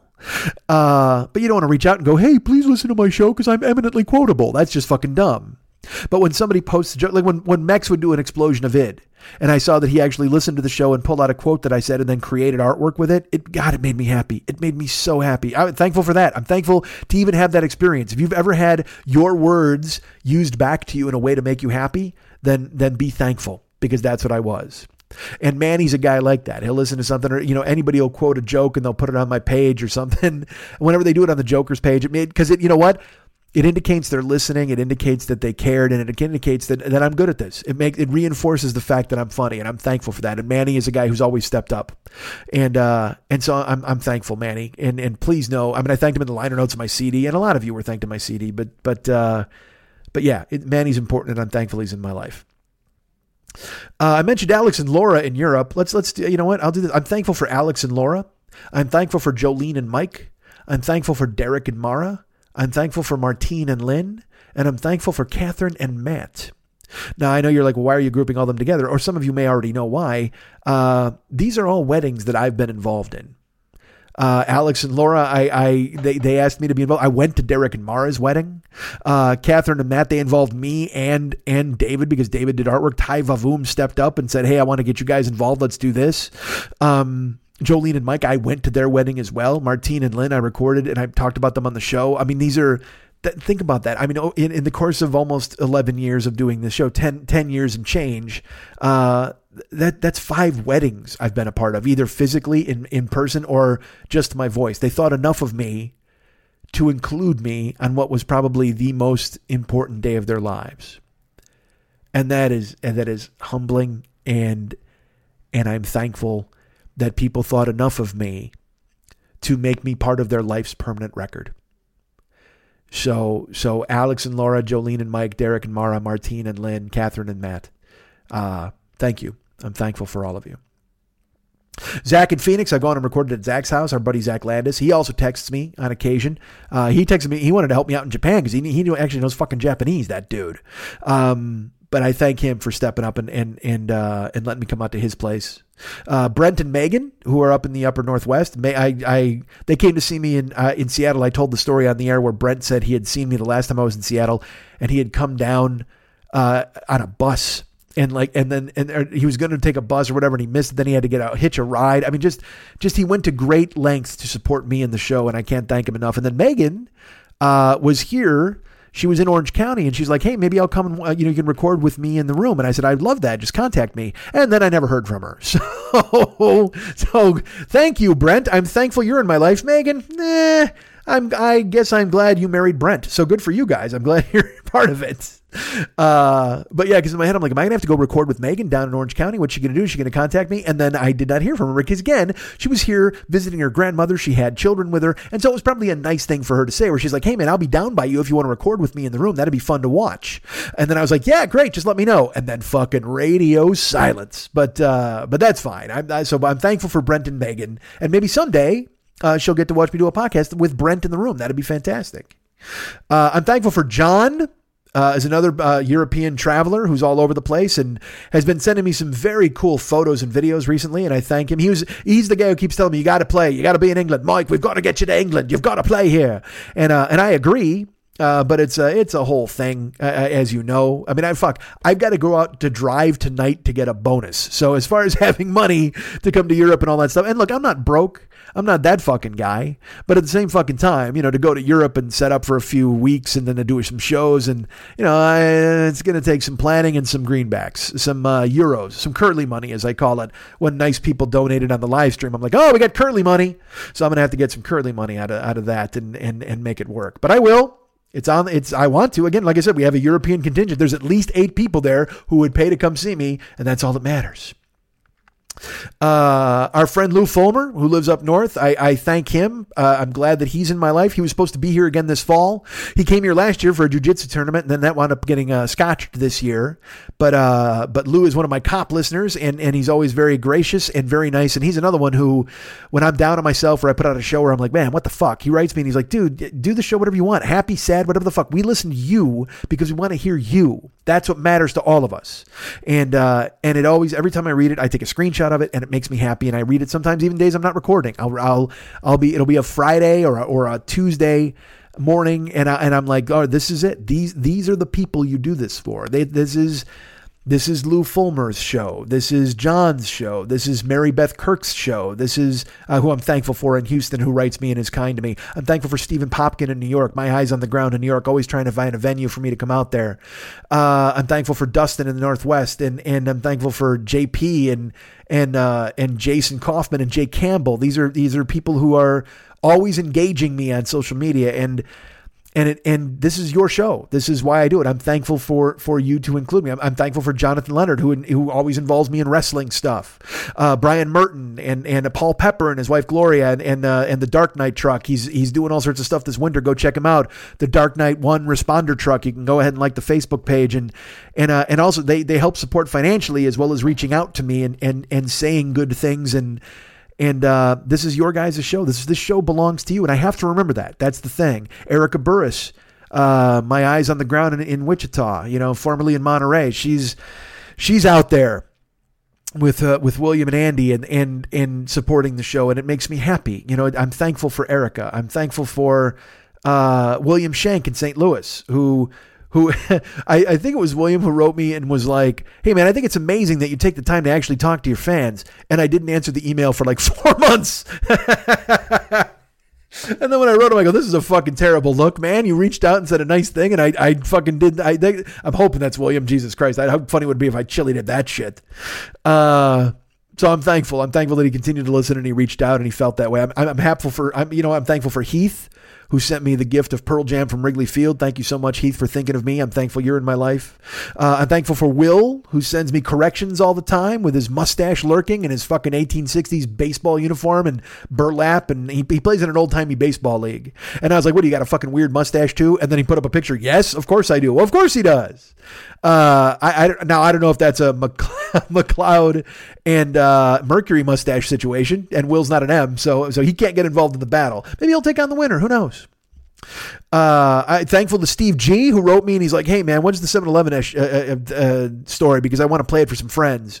And then he wrote me back. He's like, you got 2 new listeners, man. They love the fucking story. And I mean, they're going to listen to this one and go, why the fuck are you listening? This guy's just thanking people. What the hell? This is nothing but podcast romper room. Tell that guy to put down the fucking mirror. I see fucking Steve G and Heath and Billy Shank and fucking Hugh in England and Willie G. And of course our friend Sue Cloutier, who's amazing. And I've seen an amazing transformation in her. She was someone who had her own podcast, and then she became a runner. She had a running podcast. She's involved me in her show. I've been on her show a million years ago, but thank you. Our buddy Ty, I don't know if I don't know if people want me to say their last name. Ty Springall. But again, he's got another name too. I don't know. It's fucking social media. Who knows what names? My own brother goes by a different name. I got no fucking idea. Megan Sweet, of course, who is a huge supporter of the show and has sent things in the past. Thank you. I'm grateful for you. I'm thankful that you're in the show. I'm thankful for Tommy Packner, who sends me all sorts of Snapchats with his big fiddle and stuff when he's eating at Portillo's. He's my man on the ground in Wisconsin right now, or one of them anyway. I'm thankful for Anthony Dunker, who was my man in Australia, but now is in New York. He's coming closer. He's on his way to California. Eventually he'll just write me and be like, hey, I'm outside at the Buzz, or I'll let him in and we'll talk all sorts of Australia.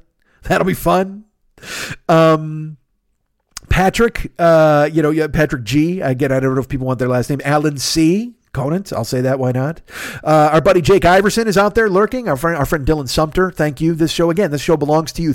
I'm thankful for all of you. I'm thankful for Mark Mascalino, who jumped on board and then came to see me in Cincinnati. I'm thankful for I'm going to say Dry. It could be Dree. I don't know. She's in Brazil, and whenever she has her birthday, I get to wish her happy birthday in Portuguese. Dree. I apologize. Dree. Could be just Dry or Dree. I don't know. I'm ruining everything now by saying terrible things. Our buddy Jeff P. Again, a name I don't want to say person's name, but if you're out there, if you're a Jeff P, take this and run with it. Chris Woods. I'm not going to fucking abbreviate your name. I've said it on here before. Our friend Virginia Schwarten. Why not? I'll just say her name. Tony Morrison, Toby Wallwork. I'm thankful for you. I'm thankful for Ron and Laura Boyd. I'm thankful for Erica Elliott, who was such a super fan of this show and was driving me to and from. She would come to the fucking 2020 all the time. She'd take me to and from the airport, and I'm grateful for her and her sons, and for her nephew Christian and all of them. I'm thankful that they are in my life, and I'm grateful that they decided to stay in my life. They're friends. It makes me happy. Michelle Becker, I don't want to say her name. Fuck. She used to have a different name. I would say her, should I still say, I won't say her fake name because what if she gets in trouble? I don't know. Everybody has names. Cindy Coy, who constantly keeps me entertained on Facebook with dirty stories about her chiropractor. Yeah, that happens. On her page, she'll write like erotic fiction about her chiropractor and the electricity in his fingertips as he touches her lower back. And try not to jerk off on Facebook when you read that kind of stuff, boy. Hi, Cindy. I just embarrassed you, but that's fine. But I'm glad you know what? I'm thankful for Michael Yoder. In addition to being thankful for Cindy Coy, I'm thankful for Michelle. I'm thankful for our buddy Kevin, Kevin D. You know who you are. Kevin Davis. I'll just say it. What the fuck? I'm thankful for Michael Yoder, who, when he was in Wisconsin, he had a venue and he worked hard to get me into it. The 2 shows I wound up doing at his place were fucking fantastic.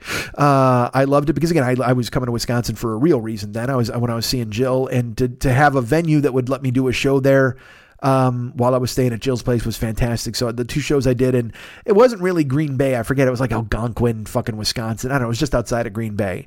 But Michael Yoder stepped up, and then he wound up moving to Illinois, and now I think he lives somewhere else. But whatever. I'm thankful that Michael Yoder's in my life and that he's done nice things to reach out. I'm thankful for Robert Chaz and Terry James, who also have last names, but I don't want to say their last names just in case. I've said Terry James Lacaze and Robert Chaz Shoot. Why am I going to? Juan Nieto. I'm just going to say everybody's names. I'm thankful for Alfonso Gill.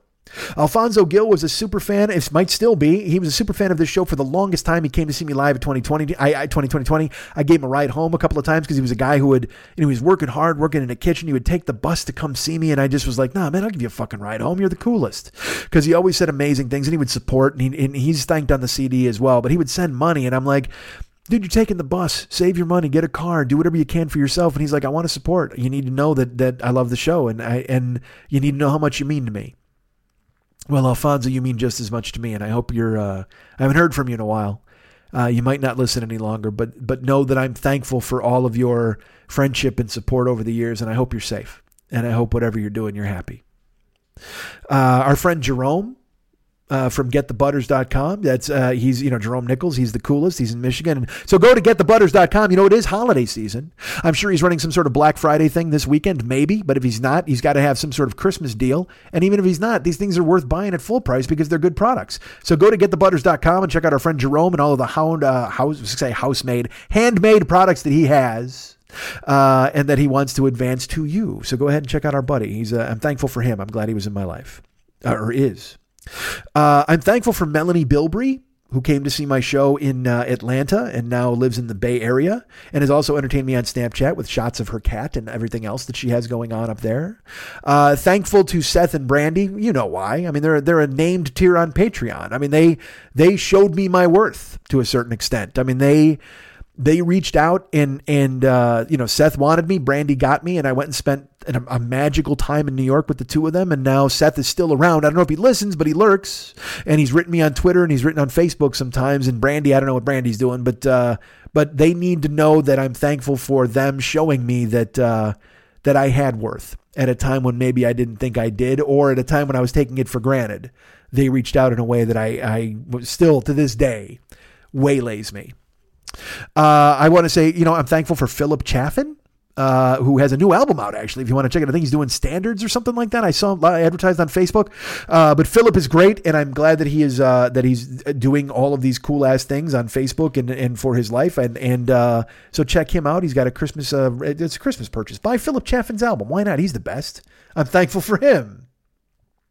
I'm thankful for Sean English and Patrick Solomon. Why? Well, just because they're great, but also they are new Patreon people, as a matter of fact, folks. Sean English and Patrick Solomon have signed up for Patreon. Thank you both. I'm thankful that you will sign up. Sean English used to support me via just the donation link. Like he did that. He clicked on that and he had a recurring payment that was amazing. And I couldn't believe that he was doing it. But then he contacted me and he's like, hey man, maybe I should switch over to Patreon. And I said, anytime you want to, that's fantastic. But thank you. If you want to stop, whatever you got to do. But within a couple of days, Sean had signed up on Patreon. So Sean English and Patrick Solomon, thank you so much for signing up for Patreon. You're the newest, but not the latest. Or not the last, I should say. No, you are the latest. If you're the newest, you're also the latest. Good Christ. Just fucking shoot me. This show with a lot of thank you nonsense. I'm thankful to Ann Zill, who is always very nice to me on social media. She and there was some great pictures of her and her, I think it's her boyfriend. I don't think it's her husband, but they were just in Vegas and had a fantastic vacation. But she showed up at a live stream a couple of weeks ago. She's reached out on social media, and I'm thankful for her. I'm thankful for Renee D'Ambrosio. I don't want to, I hope I'm saying these things right. I'm thankful for Les Gephardt. Again, this show belongs to you. Les is over in Europe as well. He's also, you know what? That's more of my European contingent. He's on the ground. I've now got at least 9 people who will watch me over there. Michelle St. Louis, who is also part of the Canadian contingent, though I've not been lucky enough to meet her just yet. But she's always been very nice and gracious and said very good things to me and been very supportive and very cool. And I'm thankful that she's part of the show and part of enjoying it. And it makes me happy. Matthew L. I'm not even going to attempt your last name. Matthew Liefenbach, I think it is. Jeff and Hillary Thomas, I thank you, and I'm grateful for you and thankful to have you here. Gregory Thomas, as long as we're going with Thomas's, let's go with Gregory T. I'm glad that he is involved, and thank you so much. He's always been he's active on the Joker's page, and he'll write me like he's one of those guys where I won't hear from him, and all of a sudden like he'll write something after a month. He'll write how funny I am or something, and it makes me very happy. Gregory, thank you. Thomas Tate. Another OG, Stacy Hood. These are guys who've been around from the beginning. I thank you guys. I'm thankful for you, and I'm thankful that you listen to the show and you still participate. And because again, man, 11 years is a long time. And to do anything for 11 years, for fuck's sake. I mean, let's put it this way. If I was your kid, I'd be 11 years old right now. You'd have to put me, what am I? I'd be in 6th grade. You'd have to buy me sandwiches and shit. I mean, dude, do you really want that? Instead, look at me. I'm the hassle-free 11-year-old. I don't even bother you. I step off to the side. Aya, our friend Aya Cassander, I thank you for being involved. I'm thankful for you in my life. Charlie, I'm thankful for you. We've interacted on Twitter. He has a different name on Twitter, but he tells me his name is Charlie, so I'll believe it. Angelo Fiorentino, who has always been unbelievably nice to me and reached out to tell me that as long as I'm doing a show, he will listen. He's always said it. If you're talking, I'm listening forever. So that's how it's going to be, man. I know I have at least one fan banked for the rest of my life. And that's Angelo Fiorentino. Now, do I also think Manny Garcia? Do I also think these other people are all going to be involved? Do I think Sean Pinder is going to be involved as he writes me from Australia and tries to terrify me with stories of spiders? Perhaps. But I'm thankful even for the Australian spider stories because I was planning to come there and do some shows, and now I know I should not because there are spiders there that want to fucking murder me. Thank you, Sean. But thank you, Angelo Fiorentino. Because every time you write me on Twitter, every time you reach out and tell me, hey, man, the show means a lot to me and I will always be listening, I believe you. And it makes me happy because I don't even believe myself sometimes. And I'm like, you're good. You can do this, whatever. And you know me, man. I get in my own fucking way. So to always have an Angelo reach out, that makes me really happy. Chris and Scotty Gerwitz. I want to say that, and Chris M. I don't want to say your last name again. I never know if people want their last name said. But thank you. I'm grateful that you listen. I'm grateful that you involve yourselves and you reach out to me. Jesse and Andrea Alora. I'm thankful for you in my lives. Again, also OG people like with Stacy and Thomas and A. I've been around since the beginning. Amanda Howlett. You went through some tough times last year, and you reached out to me on Snapchat, and we talked a little about it. And I'm glad to see you via social media, being happy and engaging in things that make you happy, whether it's your Tim's coffee at the desk or your fancy cups, all of that neat stuff, all your bowling league. I'm proud of you, and I'm happy for you, Amanda. I'm thankful to have you in my life.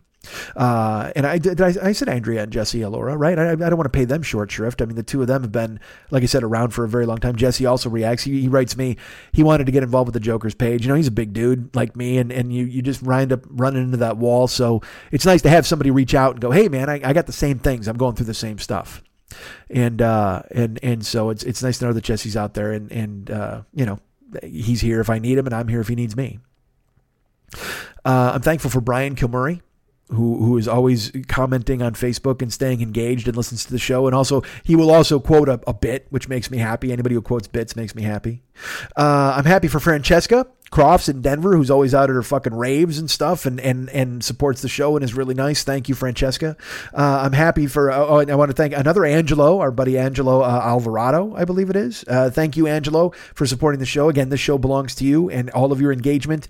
Even if I don't reply soon enough, even though I'm not that guy, I please know that you are close and in my heart, and I'm very happy and proud to have all of you engaged, because again, this show does belong to you. It belongs to Adriana DeRuz, who was part of the Kickstarter and got a song named after her, and now is part of the Little Schmitty's Fit Brigade. She just ran like a fucking 5K or a 10K or something, and it was so funny. She's like, yeah, I'm disappointed I didn't make my time, and I was so happy because everybody came in and like, fuck that, man, atta girl, good job, atta boy, way to go, fucking you did it. That's all that matters. You finished.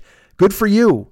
Because you can shave that time off. Just fucking doing it, showing up, putting the shoes on, getting to the fucking starting line and going.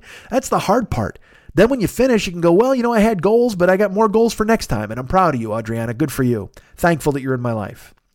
MJ, always showing up with a fuck yeah on social media. Thank you, MJ. I don't know when you get the time, since you're always on the beach taking photographs. I don't know. I don't know how you live your life when every time I see you, you're taking photos of what I assume is your son in the surf. I hope it's not. Otherwise, you're going to get a restraining order against you. But still, I should say, I hope it's your son, because if it's not, you're going to get a restraining order. But I will say, but you always show up with the fuck yeah, and it makes me happy on social media. Thank you. I appreciate that. Lacey Artemis, thank you for engaging and reaching out. I didn't get to reply to you. You wrote on the Facebook page. We've engaged back and forth a few times, but on the Joker's page, you wrote something about coming to Canada, and I didn't get to respond, but I will. This is not me lazily brushing it off, Lacey, but thank you for reaching out, and I will definitely reach back and say what I needed to say about what you said, because it was interesting, and what you said, I appreciated it very much. So you're in the Canadian crew. I'm going to throw you in there with fucking Well Banks and everybody else, and Ken and John and fucking Mike and Tanya and all those people. It's fantastic. Louis Vacuna, another OG who's been around for a long time. Thank you, Louis. I appreciate all of your support and all of your help. I'm thankful for you. I'm thankful for Jerence, who I'm not even going to say his last name, because if you don't know you're a Gerence, then I don't fucking know who you are. I'm thankful for John W. I'm thankful for Nicholas C. I'm skipping last name. I'm thankful for Diana C. or Diane C. Queen of the Little Monsters. She knows who she is. But I'm thankful because she reaches out. She's another one who'll reach out with a pep talk and tell me, man, you should be doing this. You're funny, and I'm happy, and it makes me happy to listen. And so thank you, Diane. You know how that helps. Brad Weddle, who's just fucking great, and reached out, and he came to Cincinnati, and we met him there, and then he became a Patreon person. And I mean, it was so great. And I'm thankful that he again showed up in Cincinnati, and then was also able to reach out and become part of the show, and part of the Patreon beat. Jason B. That's our friend Jason Baldwin. He knows I love him. I'll say his last name. What the fuck? Why not? Jason B. You know what? I'll tell you this. He's throwing me off because he's always cooking good stuff. Like I'll see his stuff on Facebook, and he's like, "Oh, I made a lobster gumbo pot with cornbread," and I'm like, "You fucking jagoff! Did I just mention that I'm gonna have to eat fucking ground turkey? You bastard!" But I aspire to be a Jason Baldwin, somebody who cooks for themselves, somebody who takes care of themselves, and so it inspires me to see that Jason's doing that. I'm thankful for that. Jeremy Herbal. He's He came to Seattle. He wound up on the Never Not Funny auction. He won the baseball game with me and Jimmy Pardo. We have not been able to fill that yet because he's in Seattle and we're down here. Hopefully this coming season we'll be able to. And fuck, I might just go up and go to a game with him anyway. It won't even count for the auction because Jeremy's just fantastic. He came to the shows in Seattle. He met me at the meet and greet. Then we went out and ate. It was me and him and Brent and Megan wound up going. And who else came? I thought we had one other person. I apologize. I'm so bad at this, but I think it was me and Jeremy, Brent and Megan. And I believe we had, I know Chief was with me one night. God, I'm an idiot. I apologize. Whoever else was at the Seattle dinner table, thank you. And I'm glad you were there. And I can't believe I've forgotten this. It was somebody who split poutine with me. Who the fuck was it? We split poutine. God, see, this is the old me. I hate old me. But I love our friend Jeremy Herbal, who then he comes to the live streams. He's also very gracious. He's become a Patreon person. He supports, and he's rooting for the Bears because he knows his Seahawks are terrible. Haha, probably not. But that's still, I'll just go ahead and throw that out there. But I'm thankful for Jeremy. I'm thankful for Greg Hazard, who always reaches out to me and tells me good things on Twitter. And he's another one who said, hey man, this is, you know what Greg said to me? And I don't know if I've said this on the air yet. And I screenshotted this and I kept it. He said, you remember how America used to stop on Thursday night to watch Seinfeld? That's what your show has been for me since it's been on the air. And I mean, that hits you right in the throat, hits you in the gut, hits you in the balls, because that's all you can aspire to, is to have people who enjoy what you do and they stay with you while you do it, whether you're doing it poorly or you're doing it well. Just to know that Greg has had me be a part of his life since he's made me part of his life for the full amount of time I've been on the air. And I'm thankful for that. I'm thankful for Greg. I'm thankful for him telling me too, because then it really makes you go, it puts it in sharp focus. When you can doubt yourself and you realize that you might mean something, that's kind of cool. And so please know that you, Greg, you mean something to me, because again, if you're not listening, I'm not talking. It's just me talking to, to Angelo Fiorentino, who's the last dude to ever listen. He's the one to shut out the lights. When everyone else is gone, it'll just be me talking to Angelo. He'll hear the gunshot and then he'll turn off the lights and clean it up. Thank you to Larry Larson, who's my friend from high school, who actually listens to my podcast and enjoys it and texts me to tell me so. Because it's that thing where, none of my friends listen. Mex listens and that's great. But my other friends. Oh, Jimmy O listens. I apologize. I take that back. Jimmy O from the UN of Evil also listens, and Larson listens, which is fucking crazy. Because let's put it this way, Jimmy O and David are in my inner circle, so I would for them to listen is great, but it's almost expected a little bit sometimes. But fucking Larry, that guy, I hadn't seen him in years, and all of a sudden he's just fucking listening to the show and writing me with comments. And we used to go to wrestling together all the time, and I see pictures of his beautiful family. He texts me stuff all the time, and so I'm proud that Larry's listening, and I'm thankful to have him still in my life after fucking 30 years or whatever the fuck it is. I'm thankful to Jeff R. I don't want to say Jeff's name, but Jeff knows who he is. Thankful that he's part of my life. Wayne Pishu, who I met in Seattle, and I'm grateful that he's around. I'm thankful to have him as part of my life. I'm thankful to have him enjoy the show. I'm thankful that I was able to show him the live version of the 7-Eleven story and have him enjoy it. That made me very happy. And I met him and his wife, and we didn't get to hang out, but we will the next time I'm in Seattle for sure. Absolutely. And he told me about a fucking Cuban sandwich place that we're going to take down next time I'm in town. It's going to be great. I'm thankful to Tim Radke. Tim is a guy who has been on this show from the beginning. He's listened forever.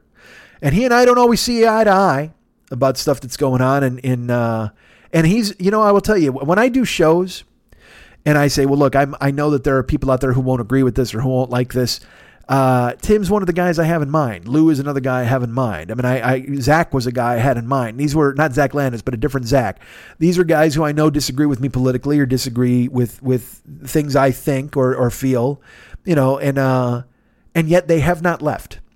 They've stayed. Well, Zach left, but Lou and Tim and other people who disagree with me aren't afraid to tell me they disagree. But they're able to separate me and the show and the entertainment aspect and who I am as a guy from that. Because I think they understand I'm not browbeating them. I'm not talking specifically about them. I talk in absolutes. I talk in generalities on this show.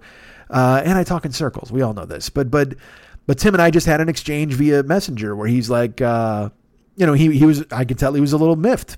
And so I wrote him back and I go, look, man, I'm not, I wasn't trying to do this. And then he wrote me and he explained how he feels and what he believes. And I totally get it. I mean, I agree with him. I mean, he and I have a lot more in common than we think. It's just that, I tend to fire from the hip a whole lot and a lot of people get hit by the shrapnel. And I think he caught some that week, but he reached out and I was very happy that we were able to talk and get it sussed because he's a good man who's been around forever, came to see me in Chicago. And I'm thankful to have Tim Radke as a listener and a guy in my life. And I'm thankful for Lou and everybody else. I'm thankful for people who agree with me. I'm thankful for people who disagree. I'm thankful for people who can understand the difference between a show and being upbraided or berated or what. I mean, it's just, and that's bullshit, but the show is me. I mean, I can't lie. I can't separate myself from it. I can't go down that fucking alley. I am who I am. And I say the things that are true that I believe, but I'm happy that you guys are able to still be friends with me and look past it if we have disagreements. I'm grateful for that. And I want to thank Gail, who I met when I was doing stand-up on the road, and I worked at her radio station. And then she started to listen to Never Not Funny, I believe, and then she followed me to 40-Year-Old Boy, and she's been gracious enough to reach out to me all the time, and I'm constantly seeing her on social media with her updates regarding the cat next door who winds up in a fight and then comes over to her house because her hillbilly neighbors won't fucking take care of it. She's got beautiful pets. She and I share an affinity for Rick Springfield that will look, and I don't care if the rest of you, I'll tell you this right now, I don't give a fuck if the rest of you hate him. I will always be able to reach out and have Gail take my hand, and the two of us will go see Rick, whether he's 80 or 90 or 1,000 years old. If he's still playing, we're still going. You know what? Rick Springfield is to me and Gail as I am to Angelo Fiorentino. As long as he's singing, the two of us are going to show up and watch him. And it makes me thankful that somebody who knew me before I became who I am now. I mean, when I was doing stand-up, I was totally different. I was working topical. I was still funny and quick, but I wasn't as forthcoming with who I was as a person. I hid a lot of who I was, and for Gail to like me in that incarnation, and then come along and stick with me through Never Not Funny, and even now, and still be my friend as well as a listener who enjoys what I do. I mean, you can't be more thankful for something like that. You can't be happier than to have somebody who's seen you go through all the changes you've gone through in your life and stayed and still enjoys your company. So thank you, Gail. I'm thankful to have you in my life. And I'm thankful to everybody who's ever listened. I'm thankful to everybody who's ever laughed. I'm thankful to everybody who still lets me into their lives every Thursday/Friday, depending on if I can get out my fucking skull. And I'm you know who I'm most thankful for? I'm most thankful to anybody who feels slighted right now, because I know you're going to forgive me because I did my best. I know that I'm woeful. There are people I've forgotten to mention. There are people who are important to me that I've forgotten to mention, and I don't mean to slight you, and I don't want you to think any less of me, and I certainly don't want you to think any less of yourselves and what you mean to me. Because anybody who's hearing these words, anybody who's heard my words in the past, or anybody who's going to stick around and hear my words in the future, you mean everything to me. Because you've allowed me to do this for going on, 30 years in comedy, 28 years in comedy, and basically 12 in podcasting, and you still care about what I have to say. And that's the greatest gift you could ever receive. Like I've always said, the greatest gift you can ever receive, the biggest privilege you can have in your life, is to be paid to be yourself. And you allow that to happen. Whether you're Patreon subscribers like Sean English and Patrick Solomon and other people I've mentioned within the context of this show, whether you've ever bought merchandise, whether you ever donated via PayPal, whether you watch the live stream and you send me curly money from Ireland, I'm thankful to each and every one of you who have ever supported me with a laugh, a listen, or a dollar. And I want you to know that it does not go unnoticed. It does not go unappreciated. And while I can climb down my own fucking throat half the time and climb into my skull and keep myself busy with wondering why I haven't done the things I'm supposed to do, please know that there's always space for me to be grateful and thankful that you've allowed me to do all of the amazing things that I've been able to do. I love you guys. Happy Thanksgiving. You guys can get me at Mike at MikeSchmidtComedy.com. You guys can be my friend at Facebook.com/the40-year-old-boy. You can follow me at Twitter.com/the40-year-old-boy. You can find me at Instagram and Snapchat. I'm Mike40YOB. That's Mike40YOB. Find me there, please, and send me cool stuff from your country like Stephen Mudd does. I'll throw this in the plugs now. I'm at Twitch. Twitch.com. It's the channel The 40-Year-Old Boy. I don't know if caps count, but it's all lowercase and it's the number 40. The 40-Year-Old Boy channel exists on Twitch. Go and subscribe, please, because that's coming a lot faster than you think it is. I'll tell you a little bit more about that next week. Ideally, I was hoping to be up. Well, it doesn't matter. We'll talk about it next week. But right now, our friend Jason Baldwin, who I just mentioned, he actually started to follow me on Twitch. But go follow me on Twitch, man, because I'll be on there doing all sorts of different fun, cool stuff that I have planned, and I hope you'll come with me. As you've indulged me here audio-wise for the last 12 years, I hope you'll do so visually. I couldn't even spit it out. So go to the Twitch channel, The 40-Year-Old Boy, and follow that, subscribe, do whatever you got to do. Also, please remember, I've got a YouTube channel, The 40-Year-Old Boy YouTube channel, with live streams. Live streams are available, including one next week. That's right, we're doing a live stream next week, and that'll be the 29th, I believe, November 29th. I'll be doing a live stream on YouTube to tell you guys all about whatever the fuck at 6 o'clock p.m. Pacific time. As you know, that's the best time to do a stream. 6 o'clock p.m. Pacific time, 4 o'clock p.m. in Hawaii, 7 o'clock in Denver, 9 o'clock in New York, 8 o'clock p.m. in Chicago. And then, as always mentioned, in all of the territories outside of the continental U.S. and Canada, please figure it out on your own, because I got no fucking clue how your clocks work. But November 29th, there will be a live stream. Check it out. I'll be excited to do so. And while you're there, or before then even, go to the 40-Year-Old Boy YouTube channel and subscribe. And while we're talking about that, let's do this. I actually did a live stream over the weekend. I should tell you that because, again, like I said, the European contingent showed up because it was really late at night. It was almost 1 a.m, I think, when we started. I was testing stuff. I was testing cameras. I was learning how to do audio stuff with Gio. And then he's like, hey, man, could you do a live stream while I'm out walking the dogs, like just so I'm not bored? I said, yeah, I can do that, because apparently he doesn't want to just talk to me on the phone. He wants me to talk over the fucking YouTube, and then he doesn't have to talk back. That's what he wanted to do. Hey, man, I don't want to talk back to you, buddy. All right, good. I get it.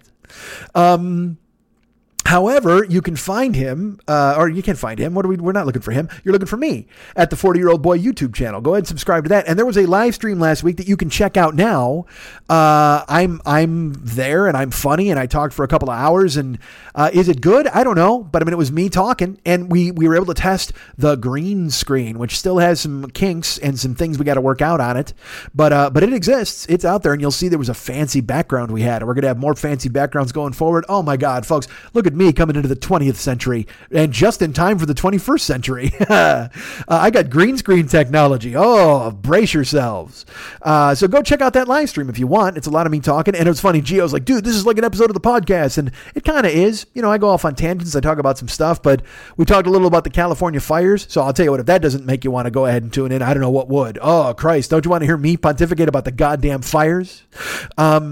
Go check out the podcast again, or the live stream from Saturday. It's really, it is. It's like an episode of the podcast. So this was a thank you podcast. If you want content podcast, that was from the live stream on Saturday. So go ahead and check that out. But subscribe to the YouTube channel, 40-Year-Old Boy YouTube channel. Subscribe to the Twitch channel, The 40-Year-Old Boy.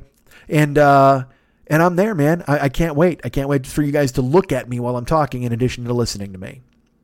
Artbydmh.com, of course, is David Hernandez's website. He does all the artwork and all of the music for this show. You should check it out. And if you want to do any holiday stuff, well, first of all, become his friend. Be his friend at Facebook.com/DavidMexHernandez. You can find him there. And while you're there, you can also go over to artbydmh.com, while you're on the internet, that is, and check out his website, because he's got all sorts of art, cool stuff for, I'd say for sale, but he's pretty much sold out of the stuff he's already done. You want to contact him via Facebook if you want him to do anything custom for you. And you do, trust me. Go to his website and see the work he's done in the past to get an idea of what he can do for you in the future.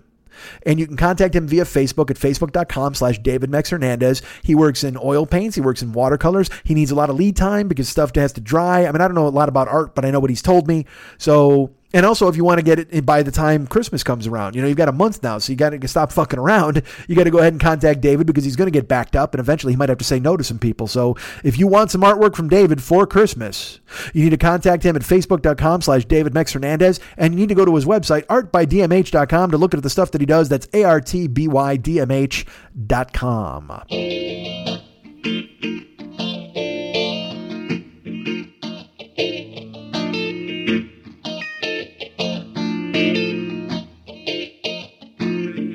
In America, they look like a bunch of dicks.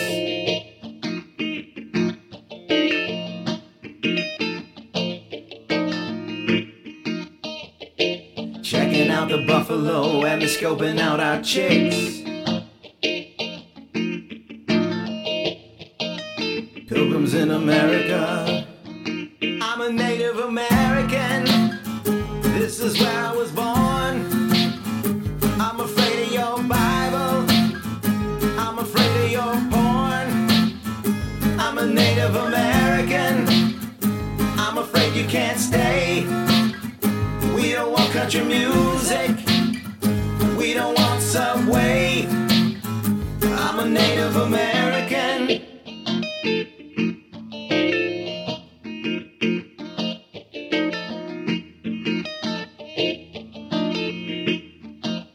Pilgrims in America. Pilgrims want to stay. Pilgrims want to own all the land.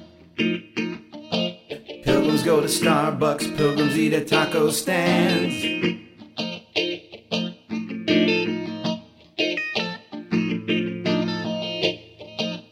Pilgrims in America. I'm a Native American. This is where I was born. I'm afraid of your Bible. I'm afraid of your porn. I'm a Native American. I'm afraid you can't stay. We don't want country music or to eat at Subway. I'm a Native American.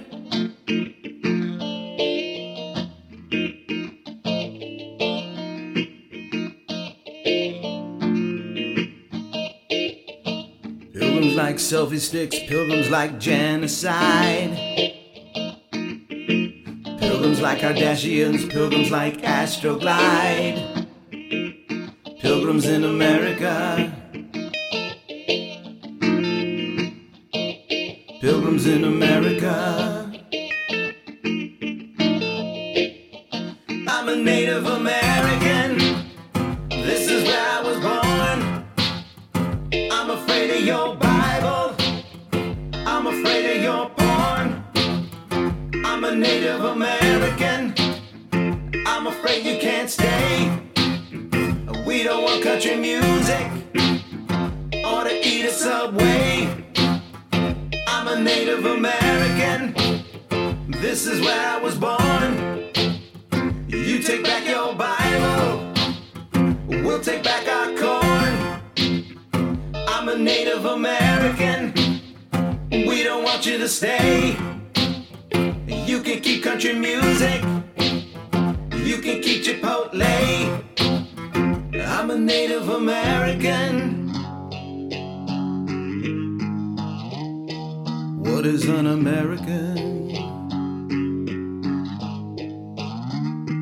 What is an American? What is an American? What is an American? God is an American. Obama's an American. Or is he un-American? If you can't tell your friend you love him, if you can't ask your girlfriend to prom, if you got to tell your garbage man to quit leaving your fucking cans with the lids on the ground, hire me for Cameo. I can do that kind of thing. So go to the Cameo app, download it on your phone, find me, and book me. Why not? Who wants to be an Uber driver? Who wants to be a Lyft driver? It's you, isn't it? Use my codes. Uber, DJZW1YTTUE. For Lyft, it's Mike720057. Use those whether you're driving or riding for the first time, and I get a spiff, man. I can be your Uber pimp. Whether you're riding or driving, I get a taste of the gig, like Steve Lawrence in Lake Wazzapamani, and I'm excited to do so. And also, please remember to go to MikeSchmidtComedy.com. Check it out. We've got the Joe Business page with the Amazon link, and that's really important for Black Friday, although I'm sure you're going to hear this, or Cyber Monday, which is also coming up. If you hear this before then, if you're, we get money, they get money, you get stuff. It doesn't cost you anything extra to use my link. If you're going to order stuff via Amazon, why not use my link? I demand to ask. Why? I demand answers. Go to MikeSchmidtComedy.com, go to the Joe Business page. There's an Amazon link right there. Click on it and do all of your shopping. Then you're in Amazon. It's that simple. It costs you nothing extra except 5 seconds. And then everything you buy, it supports the show. Thank you for thinking of us. Well, you're only thinking because I shouted at you? Well, that's fine. You're still thinking of me. That's the important thing. So please get out there and work it and make it work and go ahead and buy stuff for Christmas and buy gifts and all sorts of neat ass stuff. And we get a taste. If you use the Amazon link right there on the Joe Business page on MikeSchmidtComedy.com, we get money, they get money, you get stuff. It's what we want. It's what you need. It's what your friends need. What's your family needs. It's what your neighbors need. It's what you need. It's what you need. It's what you need. It's what Michael Hutchins needs. No, it's not. It's clearly not what Michael Hutchins needs. I will tell you this. If you go to the Amazon link and you're going to buy a Christmas gift for Michael Hutchins, do not get him a belt. I can tell you very confidently, he definitely has one. Okay? He does not need another. He will never need another belt. He enjoys the one he has. Maybe a little too much, some would say. But I can tell you that Michael Hutchins is very attached to that belt. So if you're thinking about it and you're going to go use the Amazon link to buy him a gift, yeah, I would leave belt off of your list. Although, you know what? You can put it on his naughty list. You can put Michael Hutchins on your naughty list and think about getting